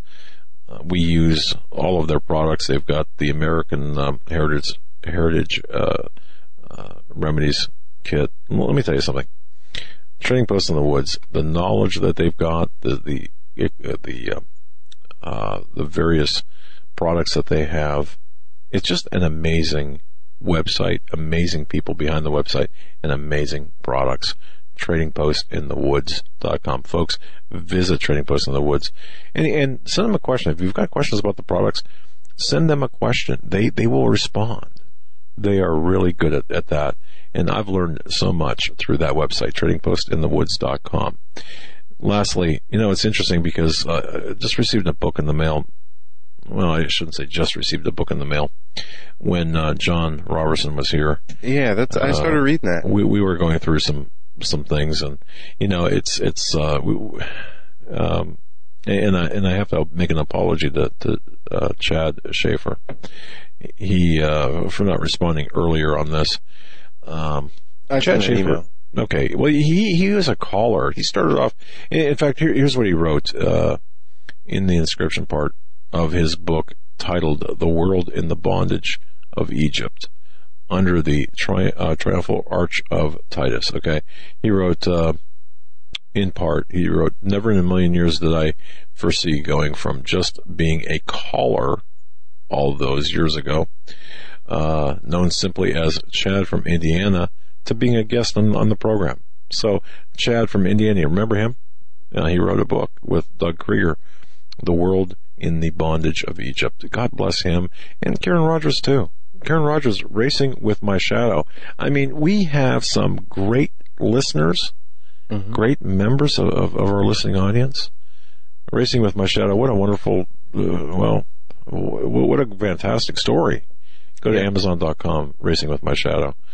Karen Rogers. Okay. And we got Stan Deyo with us. Just real quick, want to give you guys an update on a breaking story. Broke on Drudge just a little bit ago. Obama intelligence agencies secretly conducted illegal searches on Americans for years. This is a story that's developing and talks about the National Security Agency under President Barack Obama routinely violating American privacy protections while scouring through overseas intercepts, failing to disclose the extent of the problems. And it says more than 5%, 1 out of every 20 searches seeking upstream internet data on Americans inside the NSA's so-called Section 702 database violated the safeguards Obama and his intelligence chiefs vowed to follow in 2011. So keep your eyes on that. Stan, welcome back to the show. Good to be back. Did I miss anything in 2 weeks? Well, that depends. I'm sure you guys were keeping up to date with the news and everything. No, not really. No. Yeah. Same. We missed you, though. Same stuff. A weekend over in the Middle East, hadn't it? Very much so. I see on the show images page you got a lot of stuff up there about Trump's first foreign policy trip, both to Israel, Saudi Arabia, and to the Vatican, which the latter part is one he's still on his way to. Yeah, that's in progress. Yeah. But the so, first one. Yeah, where do we start? Go on. No, where should we start? Well, okay. First of all, the waving the U.S. flag over there really looked good. Trump looked very presidential, and his wife presented well. The situation that you see on TV doesn't tell you a lot of the behind-the-scenes problems over there, and how difficult what he wants to achieve would be to achieve between the Arabs and Israel and the Vatican and various other countries here like Iran. I think you're probably aware that Saudi Arabia and Iran are at odds with each other over their different types of Islam, are you not? Mm-hmm. Yes. Okay. Well, now, normally you have Sunni Islam and Shia. The Saudis are Sunnis. The Iranians are Shia. Now, within the Saudi Islamic faith, they have what they call an extremist group, which are called Wahhabis, after the guy that started back in the late 1700s, Muhammad blah blah blah bin Wahhab. And the thing is that this Wahhab fellow looked at Islam and he said, at Sunni Islam, and he said, okay, I see people, Muslims from other countries in the Arab states coming over here and worshiping, at Mecca, at the big cube, and various other religious sites and graves of imams that have passed that were really great teachers, but they're leaving, offerings and stuff at the graves of these imams and great leaders, and not so much worshiping, Allah, as the Sunni teaching should say. So this Wahhab guy says, okay, let's cut out all this stuff and worship one God, not a bunch of little, heroes, imams, etc. in the faith. That's just not what the Quran says. So his extremism was to cut it back to worshiping one God and no, in their terms, like a saint in the Catholic Church, go like that. And so that's extreme in the Muslim faith in the Middle East. Now, the fundamentalist Christians are, in essence, like that a bit toward the Vatican and the various saints and stuff that people pray to, that kind of stuff. We don't do that. So, in essence, we're like the Wahhab version of Islam in that we are the fundamentalist version of what the Bible teaches.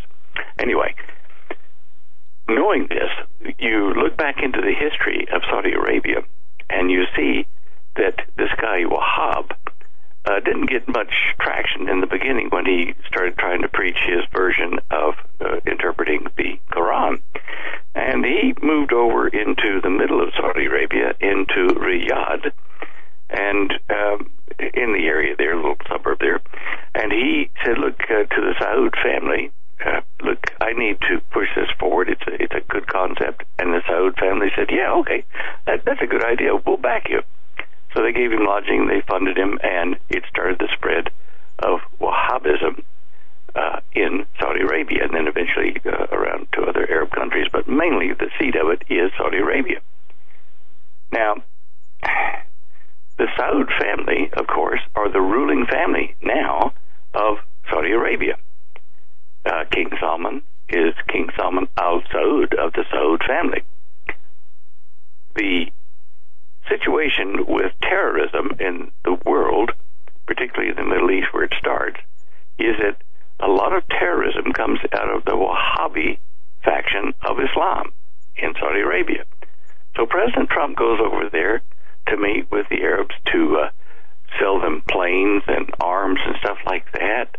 And then he leaves there and goes over to Israel. Of course, we know that we support Israel with arms and all kinds of stuff, money and support politically. Now, the two are at odds with each other. What I cannot understand is how, anyone, Trump or anyone else, is going to get the Wahhabism of Saudi Arabia to accept Israel and to make peace and not fight anymore. The only reason that Saudi Arabia is not going after Israel at the moment is that the enemy of Saudi Arabia is Iran. So the enemy of his enemy, which would be Israel and the United States, are his friend. It's kind of a strange bedfellow thing where, the United States arms Saudi Arabia to get against Iran and settle the Syrian conflict and still protect Israel.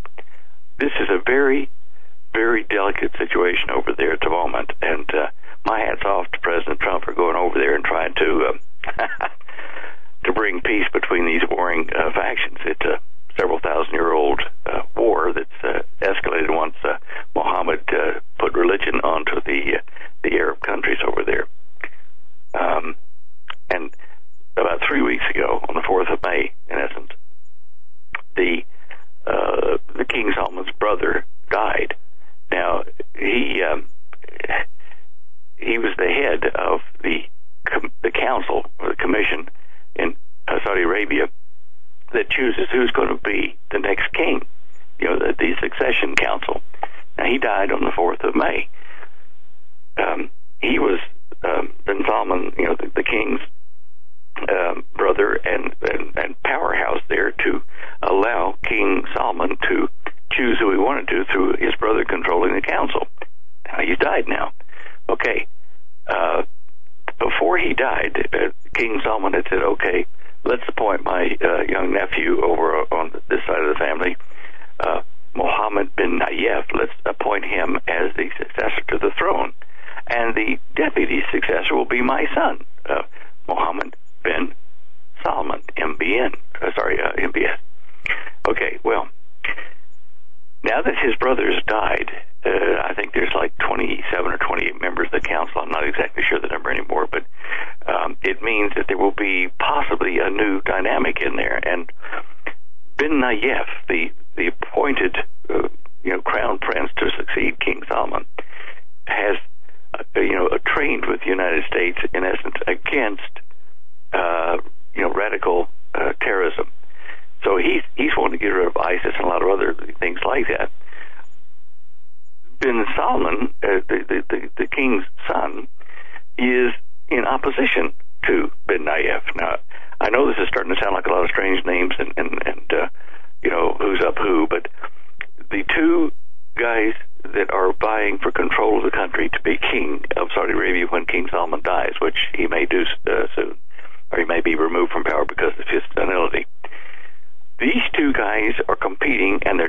different kinds of ideologies, totally two different kinds. Prince bin Salman is young, 31, 32 age. He's a progressive. The 2/3 of the country that are under 30 love him to death. Bin Nayef, the other guy that wants the throne, is an old fuddy-duddy, and is not so much supporting the Wahhabi support of terrorism. Now, the Saud family, as I said at the beginning of this, they helped Wahhabism form, and the Sunni Muslims of the country, which Wahhabi is a part of, but the other mainstream Sunnis don't like the ruling family Saud. So the country is in a very delicate state of balance. I think that what's going to happen is that the people will run with Mohammed bin Salman, as I've been saying for some time. Salman sounds like Solomon, like in the Revelation 13, where we talked about here wisdom is it, and it's King Solomon, and the modern Antichrist may well be a Solomon-type character, and he may even have the name Solomon. That's not a Hebrew name, by the way, Solomon. The Hebrew name for King Solomon that we know in English is Shlomo. Melech Shlomo, King Solomon, but it's Shlomo.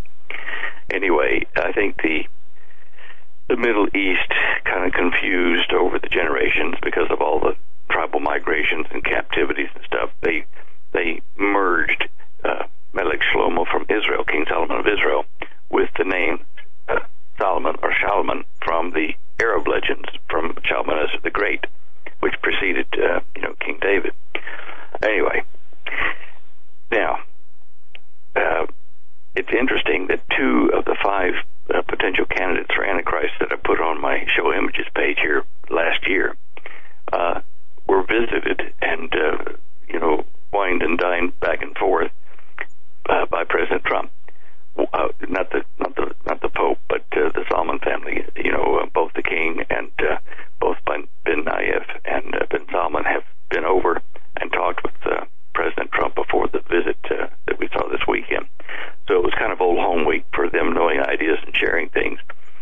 But going over to the Vatican now, we've got another candidate possibly for Antichrist. I know some people say it might be Obama. Some people say it might be Erdogan of Turkey, Assad of Syria. There are 4 or 5 of these that I put up characteristics for them at page. If you go to my show images page, it's image 13. You click on that, and you can go see all that stuff about them and their various characteristics that might qualify them for Antichrist. The problem I see is that Trump is he's certainly going over on a fact-finding mission and trying to give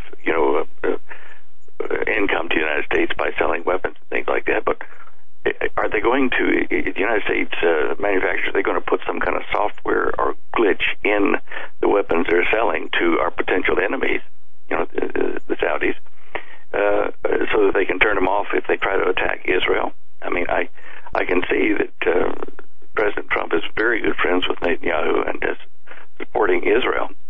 But, how do we stop, by funding all this weaponry for Saudis, how do we stop them using that against Israel? I don't understand how that can be done. Yeah, I mean, I don't know. There's a lot of intrigue into this foreign policy trip by Trump, and what you just laid out about the Saudi princes and the fact that he wants to what you said about bringing peace to the 2 different factions from a thousands of year old conflict. I'm not sure that can be attained. At the same time, you have to make the effort, and he seems to be doing that.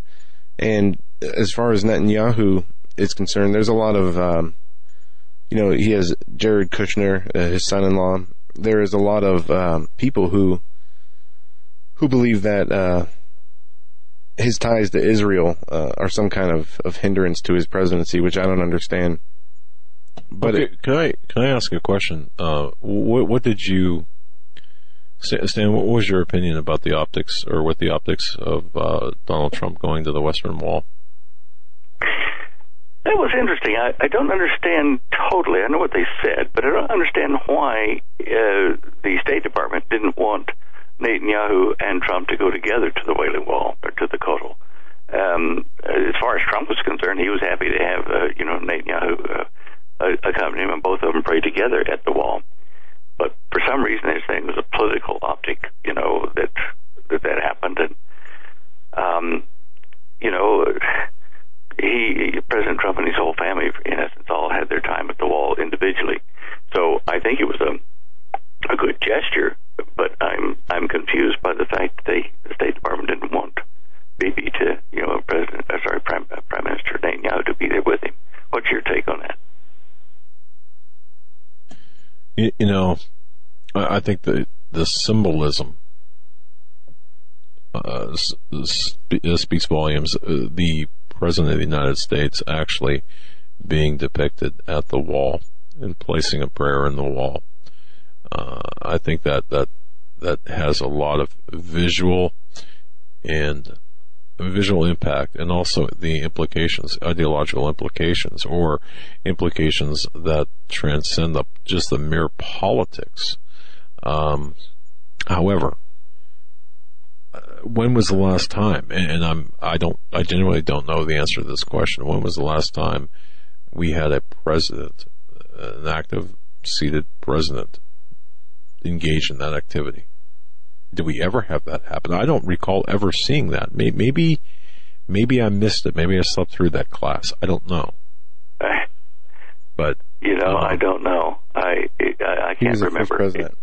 It says Trump was the first president to pray at Western Wall. Okay, that's what I thought.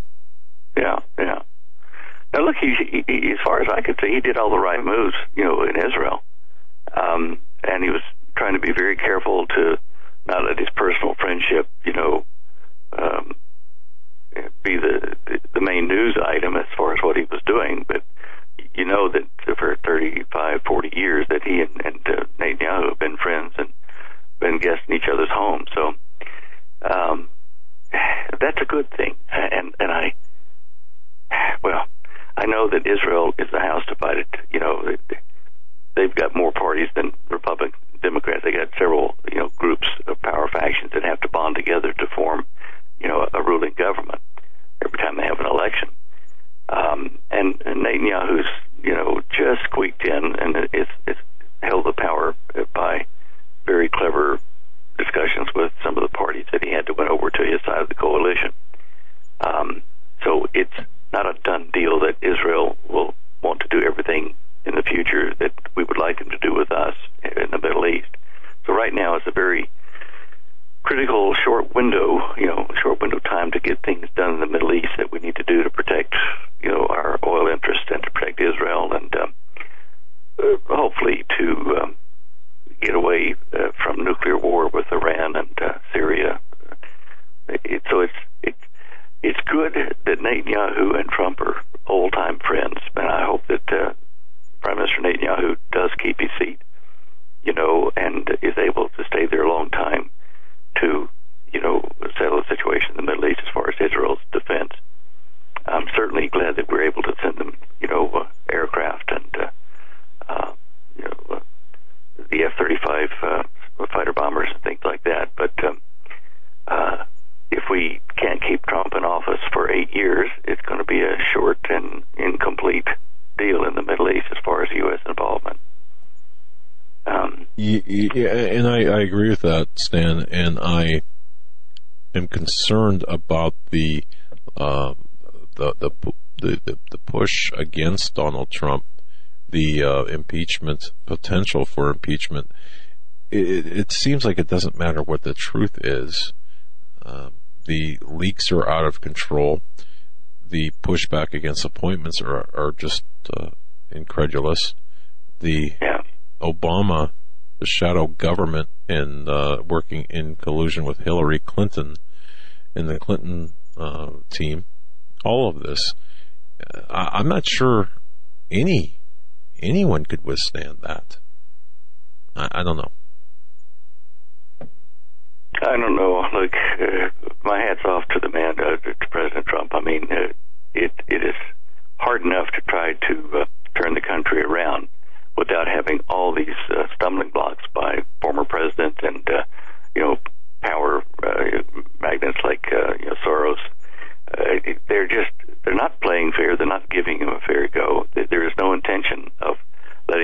other person or party changed the way that the Washington elite wanted to go.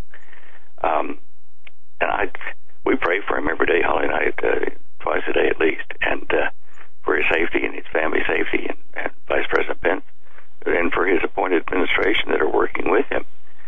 Like, I've just never seen such a like a mutiny, I guess it would be, against the president, against the White House. It's sad. It's the end of the peaceful age that we used to have here after the war. You know, the everything that we had said about Obama,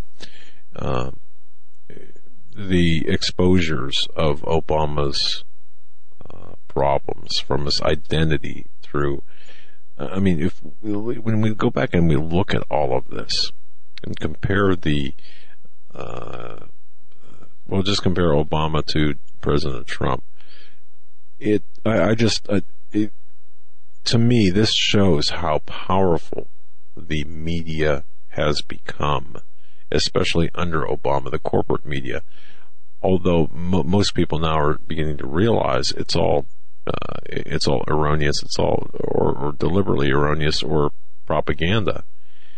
It's still fashioning the talking points for the talking heads out there. So and the public as well. So yeah, now what about Vice President Pence? Because if they were successful in removing, and I pray that this does not happen, because it affects our country. But how do you stand? How do you feel about Mike Pence? I guess we'll get the answer to that question on the other side. To hit that on the other side of the break, folks. You're listening to this edition of the Hagmann Report. Stan Deyo is our guest. Go to the website, standeyo.com, bookmark the website, and each and every time Stan comes on, not only can you read his website for the photo of the day, video of the day, all the news and updated information on the books and DVDs, but also the show images page is right there on the right-hand side of the microphone, on the right-hand side of the website. You pull that up, and you can follow along with all the research and information Stan put together to present on the show. We'll be right back with Stan Deyo after these short messages. Don't go anywhere.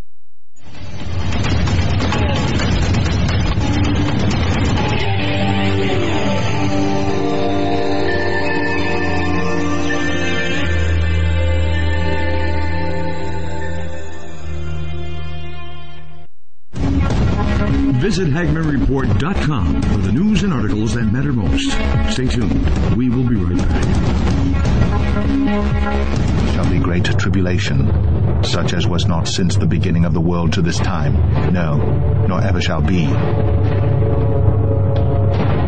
Folks, I'm going to direct your attention to masterpreps.com. Masterpreps.com. Wow. Masterpreps.com, the sponsor of our show, masterpreps.com. That's masterpreps.com. Take a visit there. High-quality items, made in America items. I mean, anything, everything you could possibly want, from cooking utensils, cooking frying pans. I mean, it'll blow you away. Absolutely, Eric said. It's insane. I mean, wow. Look at the products. Folks, visit masterpreps.com. Again, welcome to the Hagmann Report family. Masterpreps.com. I mean, wow.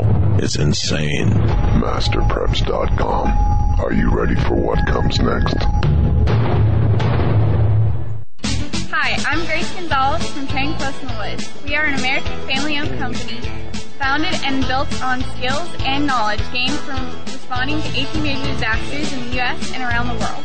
We found that most people don't have enough food and water to survive, let alone any medicinals to save their life.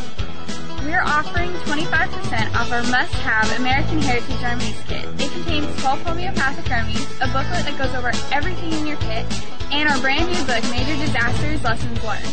Just enter coupon code Hagmann. In life or a disaster, you must be able to take care of yourself. You may not be a medical doctor, and your grandmother and your great-grandmother probably weren't either, but they still knew how to minister to their family's health issues, and so can you. Check out our American Heritage Remedies kit at www.traincloseinthewoods.com. Your life may depend on it.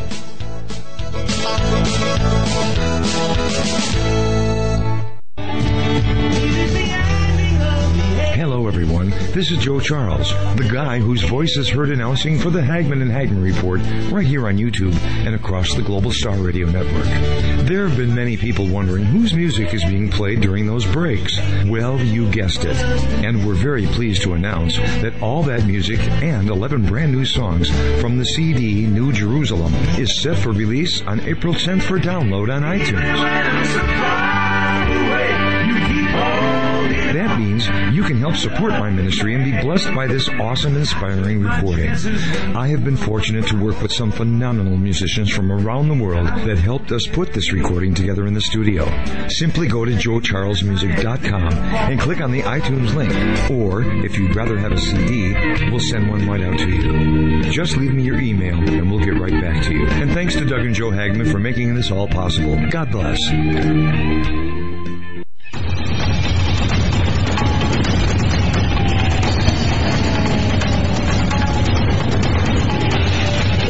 Welcome back, ladies and gentlemen, to this final segment on this edition of the Hagmann Report. Our guest is Mr. Stan Deyo.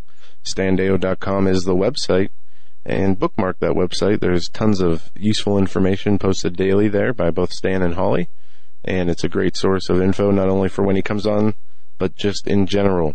Before the break, Stan, we asked you what you thought of Mike Pence with all this mainstream media talk of impeachment. I don't believe will go anywhere, at least not with anything they have been presenting for reasons now.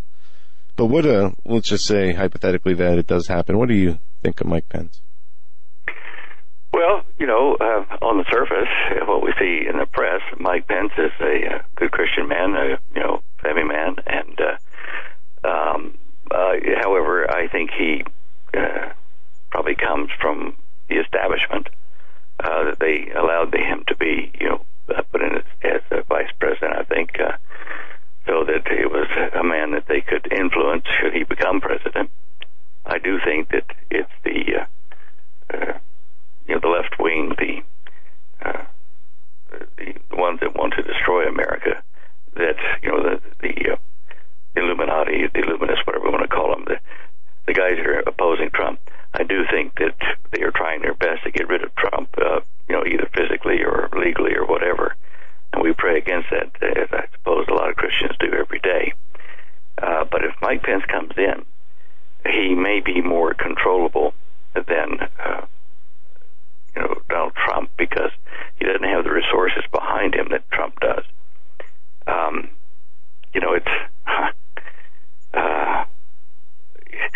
Look at this. Look at what the deal we're talking about, where Trump signs a $110 billion defense deal, right, with the Saudis over the weekend. Mm-hmm. $110 billion arms deal. Yeah, already you have Senator Rand Paul wanting to force a vote against that to stop the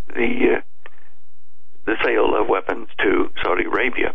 His alleged reason is because he doesn't want to draw the United States into a Yemeni war, because Saudi Arabia is down there in Yemen and having an involvement in the civil war down there, which is mainly started by the Iranians pushing over there the Shiite Muslims.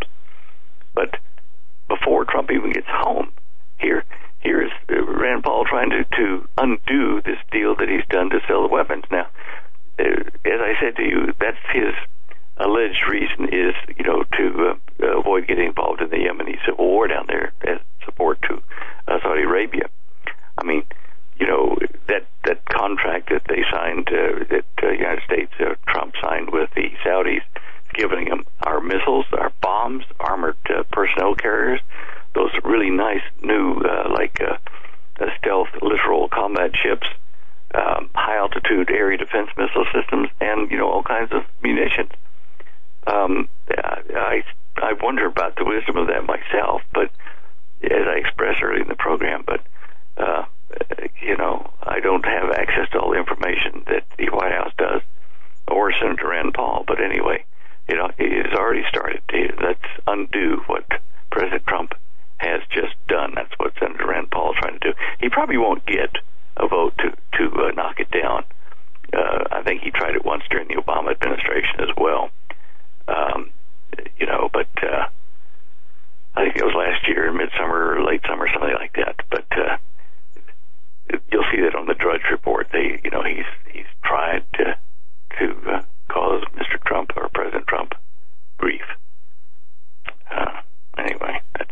here and there.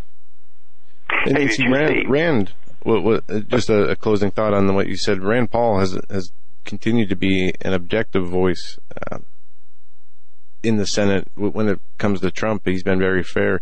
I don't know. I'd have to look at. I saw what we were talking about with him wanting to force a vote on it. I don't know what standing he would have or what his reasons are, but that's definitely something to look into. Yeah, go ahead, Stan. Yeah, well, I know that, I was looking at the tape, the video of the royal reception over there in Saudi Arabia for the Trumps, and when they were having their tea service, I think, or sometime around that time, Melania was sitting next to Ben Nayef, the older crown prince, to try to take the throne. Anyway, if you look at image 36 I've got, and just click and look at the big picture, you'll see her body language is confrontational.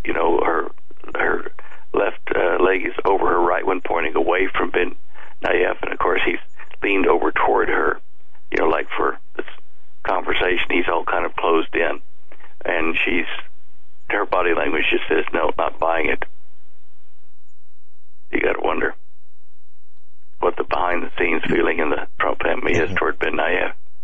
I think Trump favors young Ben Salman, the one in image 34.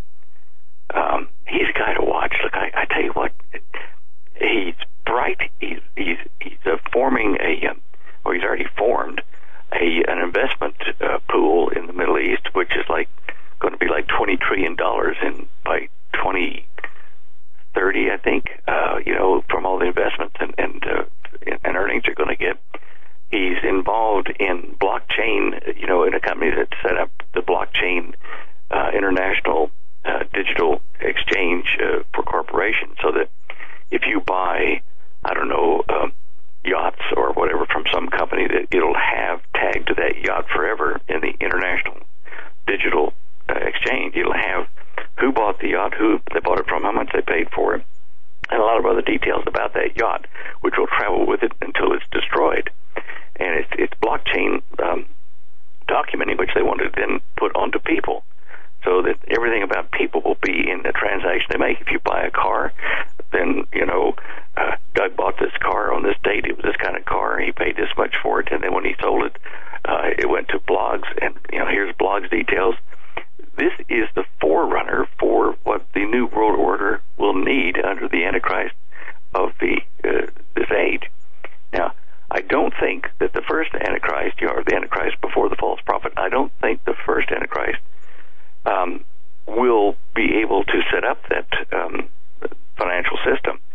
Remember, he gets the head wound, he recovers everything, but the false prophet, the one that comes after the second beast, causes images to be made to the first beast.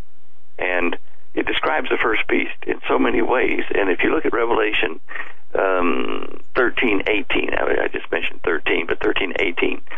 Now it says, here wisdom is, let anyone who has understanding count the number of the beast, for it is the number of a man, and his number is 666. Now that's telling you that first beast is a man. And this is the second beast, talking about the first beast and causing people to worship an image of the first beast, which is a man.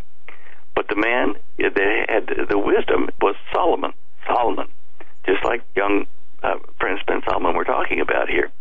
And he's very smart, and, his thing is economics. He's into banking. He's into setting up investment funds. He's moving them away from pure oil dependency, and he's revising the social and religious customs of the country to allow women more freedom under, the Sunni faith. And he's the guy to watch. I'm telling you, Mohammed bin Salman is the man that could most probably be the Middle Eastern first Antichrist, the Antichrist, the first beast. And I just watch these things developing here. He's going to be handling, he's in charge of the portfolio for defense. He's going to be handling all those arms. He has already formed what they're calling in the news today an Arab NATO type alliance of the 34 nations. We talked about this, you and I, last year, you know, about this 34 nation.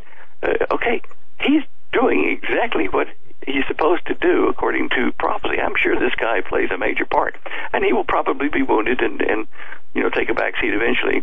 And I think the real power is in the second beast, you know, the false prophet, going over to Erdogan or to the Pope or somebody over in that area, who will pick up the mantle and, you know, say, you know, the first beast, you know, this wise as Solomon, or maybe even his name is Solomon, you know, he was on the right track, and let's support him and let's worship him and that kind of stuff. So the first beast will have power for a short time, I think, but the second beast is the one to watch, in my opinion. Okay. In my opinion. I know it's just an opinion, but...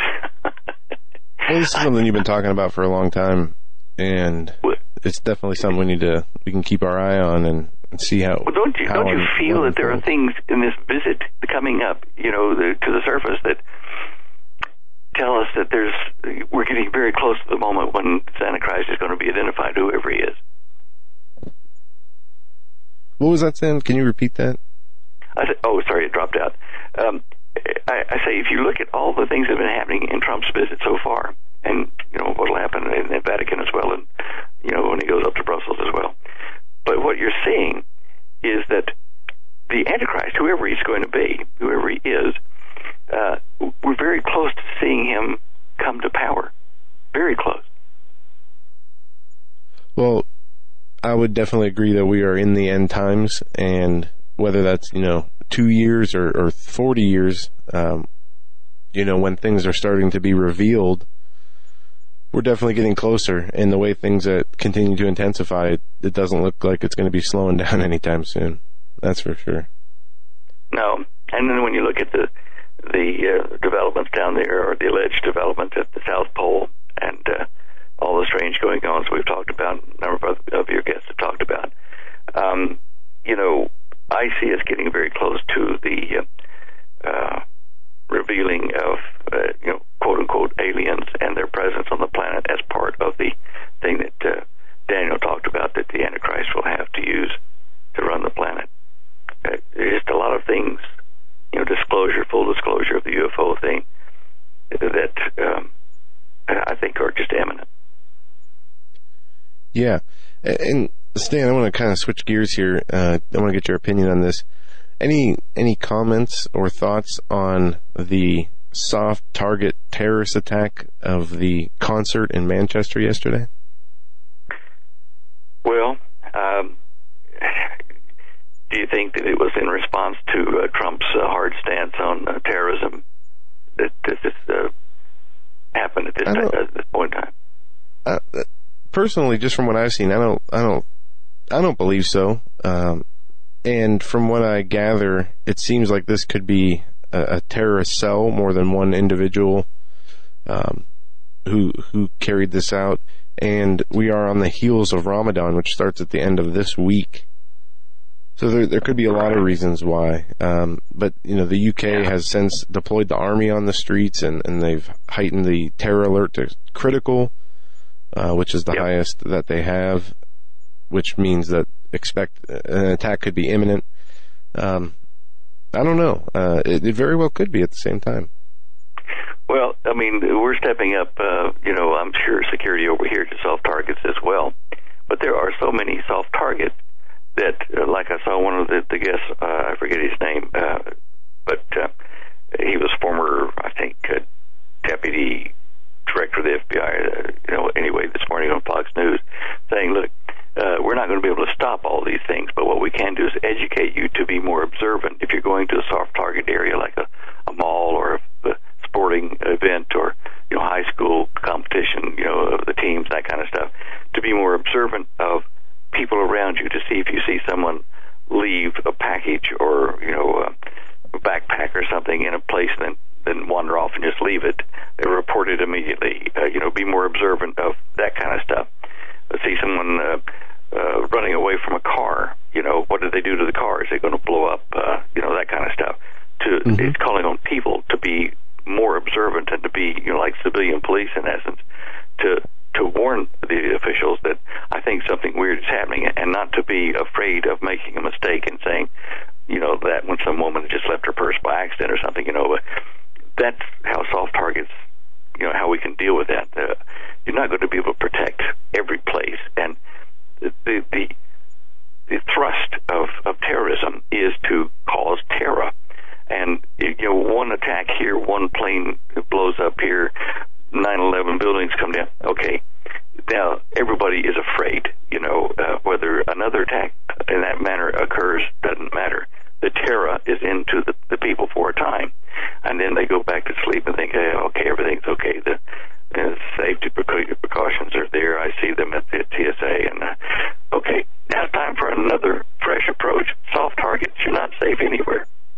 And that I see coming to the forefront now, until eventually it won't be a death by 1,000 cuts. It'll be the finishing blow, to bring America and the Western nations to their knees. The soft targets.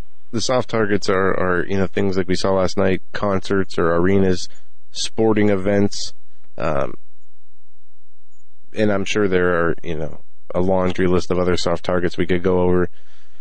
And in the U.S., there has been we haven't seen a big terror attack or even a terror attack in a little while now. And as you pointed out, the situational awareness, I guess, is what you'd call it, as Bob Griswold was on our show talking about paying attention to your surroundings, how to use things around you to watch your back and keep your eye on other things. That is a major important part. And so often we see in these terrorist attacks, as we just saw with this one, where this guy weeks before the attack was out in the street praying, yelling, praying in the streets, just doing things that are odd and out of character. And things like that can prevent things like this from happening.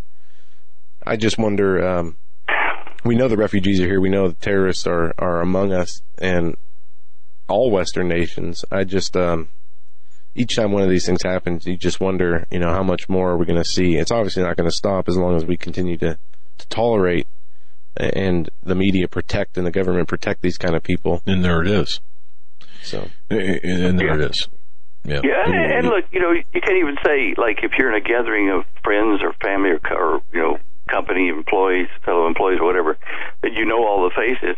You can't even say, well, if there's a face you don't know in the crowd, then keep an eye on them, because if it's friends and quote unquote family, then we know that the Muslims or the terrorist Muslims, they train to fit in and to become part of the community for years, and it can be someone that's a familiar face. You can't just say, okay, like that California incident there, a man and wife that turned on their fellow employees and shot and killed so many of them. You have to be vigilant, even with friends and family, and coworkers and stuff, when you go to a gathering where there's, a significant number of you that could be taken down. And I noticed too, it was young people in the UK and at a concert, but you can't just tell them, look, don't trample each other getting out of the way. Use your head and make an orderly removal of yourself from wherever the loud noise was or where it was happening, and find shelter if it's somebody that's an active shooter or something like that. But you can't teach people to not panic. You know what I mean? It's just I was thinking about that last night, and I was wondering why, with the you have the big arena, the big open area inside the arena where the concert took place, where the stage and the seats are, and then outside through the doors, before you get to the actual outside, there's the box office area, they call it the foyer, where the attack took place, and you see you hear this boom. If you watch some of the footage, you hear the boom, and then you just see this pandemonium where people are running in all directions. And one of the first things I thought, well, it doesn't seem that there's any danger in the actual arena. Why are these people running? Then immediately after that, my mind thinks, well, a bunch of people just saw 100 people or more getting blown up. So how can you not react to that or react to the people around you reacting? But then I thought, if I was half a block down the street and at the end of the block there's a crowd of people and all of a sudden they started running, am I going to immediately run because they're running and screaming? it's hard to sit there and, you know, I guess they call it Monday morning quarterback. I don't know if you're getting chased by a bear. Well, if you see the bear, I was in New York. Run you. I was in New York in 1983 with the film crew, and we had a night off, and I was down on I think Fifth Avenue somewhere anyway, and you know, I was being by myself. I was dressed in a suit and everything. It was nighttime, and I was trying to not make, you know, waves or to be obvious for, you know, muggers or whatever. And there were people milling around, shopping or whatever. And all of a sudden, I saw the street of people just start running toward me, or in the street where I was next to a drugstore. Well, I didn't immediately say, I'm going to get out of here. I stepped into the doorway of the pharmacy there and let the crowd run on past me and to see, you know, whether they were running from something or to something. So, you know, if you keep your head and just try to assess the situation and not panic, you can, you know, probably save yourself a lot of harm. In this particular case, they were running to see one street corner down, a guy had tried to rob some store there, and he was shot, and he was laying in the gutter dying, and they wanted to run and see this dead person. But I didn't know that, and all I knew was this crowd of people, I mean, a lot of them running in my direction. So you just, I do think you need to just keep your wits about you and try to figure out how to keep yourself from getting, you know, shot, bombed, or run over by everybody running from whatever it was. I would think now then, with that loud sound, you know, the explosion went with that people in any, you know, soft target gathering now, if they get a loud noise, they're going to run, and I hope they don't trample each other. I hope they use common sense. Yeah, and you know, that's probably one of the most important things is to not panic, and to keep your head. I mean, that could be the difference between life or death in a lot of cases. And then reacting to whatever it is that is going on around you, your reaction. But yeah, I mean, I don't know if we'll find out if anybody. There were reports yesterday that people got, you know, trampled and died, but I haven't seen any of that today. And as you said, can you really blame people when something like that happens for freaking out? I guess if you have to be there. But yeah, I mean, just back to the actual attack where the suicide bomber targeted an event where there were just lots of children. It's very if I can interject disturbing. The suicide bomber, I don't like that. It's homicide bomber. Yeah, it's Muslim homicide bomber. Yeah, but not suicide bomber. Yeah. Hey, you know, I was having a think about something. I told Holly this about this gold medal that King Salman put around President Trump's neck. Yeah, I saw that on your site. Yeah, you know, if you think about it, President Trump didn't want to do like Obama and bend over and kiss the foot of, you know, King Salman, the Arab king. He wasn't going to do that, but he wanted to have this friendly visit with him. So they came up with a solution in that he would get this gold necklace medal, and he would have to bow down because he's taller than the king to put the necklace on him, which then, you know, he did a little curtsy thing there, but it was almost negligible. So that he saves face and the king saves face. Well, I think that's what they were doing there. Okay. Yeah, I didn't see anything about that except when I looked on the site. Okay. All right. That was not a bow. No, that was not a what? A bow. Yeah. Correct. Yeah. No, that wasn't a bow. Yeah, that's what I thought. All right. Now, listen, I've been doing some work on the ultraviolet radiation coming from the sun since 1979, say 36, 37 years ago. The amount of ultraviolet radiation coming out of the sun has increased by 6%. You think, oh, well, big deal. But a change in the total amount of radiation coming from the sun, changing it up or down by 2% is enough to make an ice age. All right? Now, this ultraviolet radiation normally is shielded by the ozone layer, and the ozone layer is supported by our magnetic field, which, as you know, is weakening every day. Now, slide 43 or image 43 on my show images page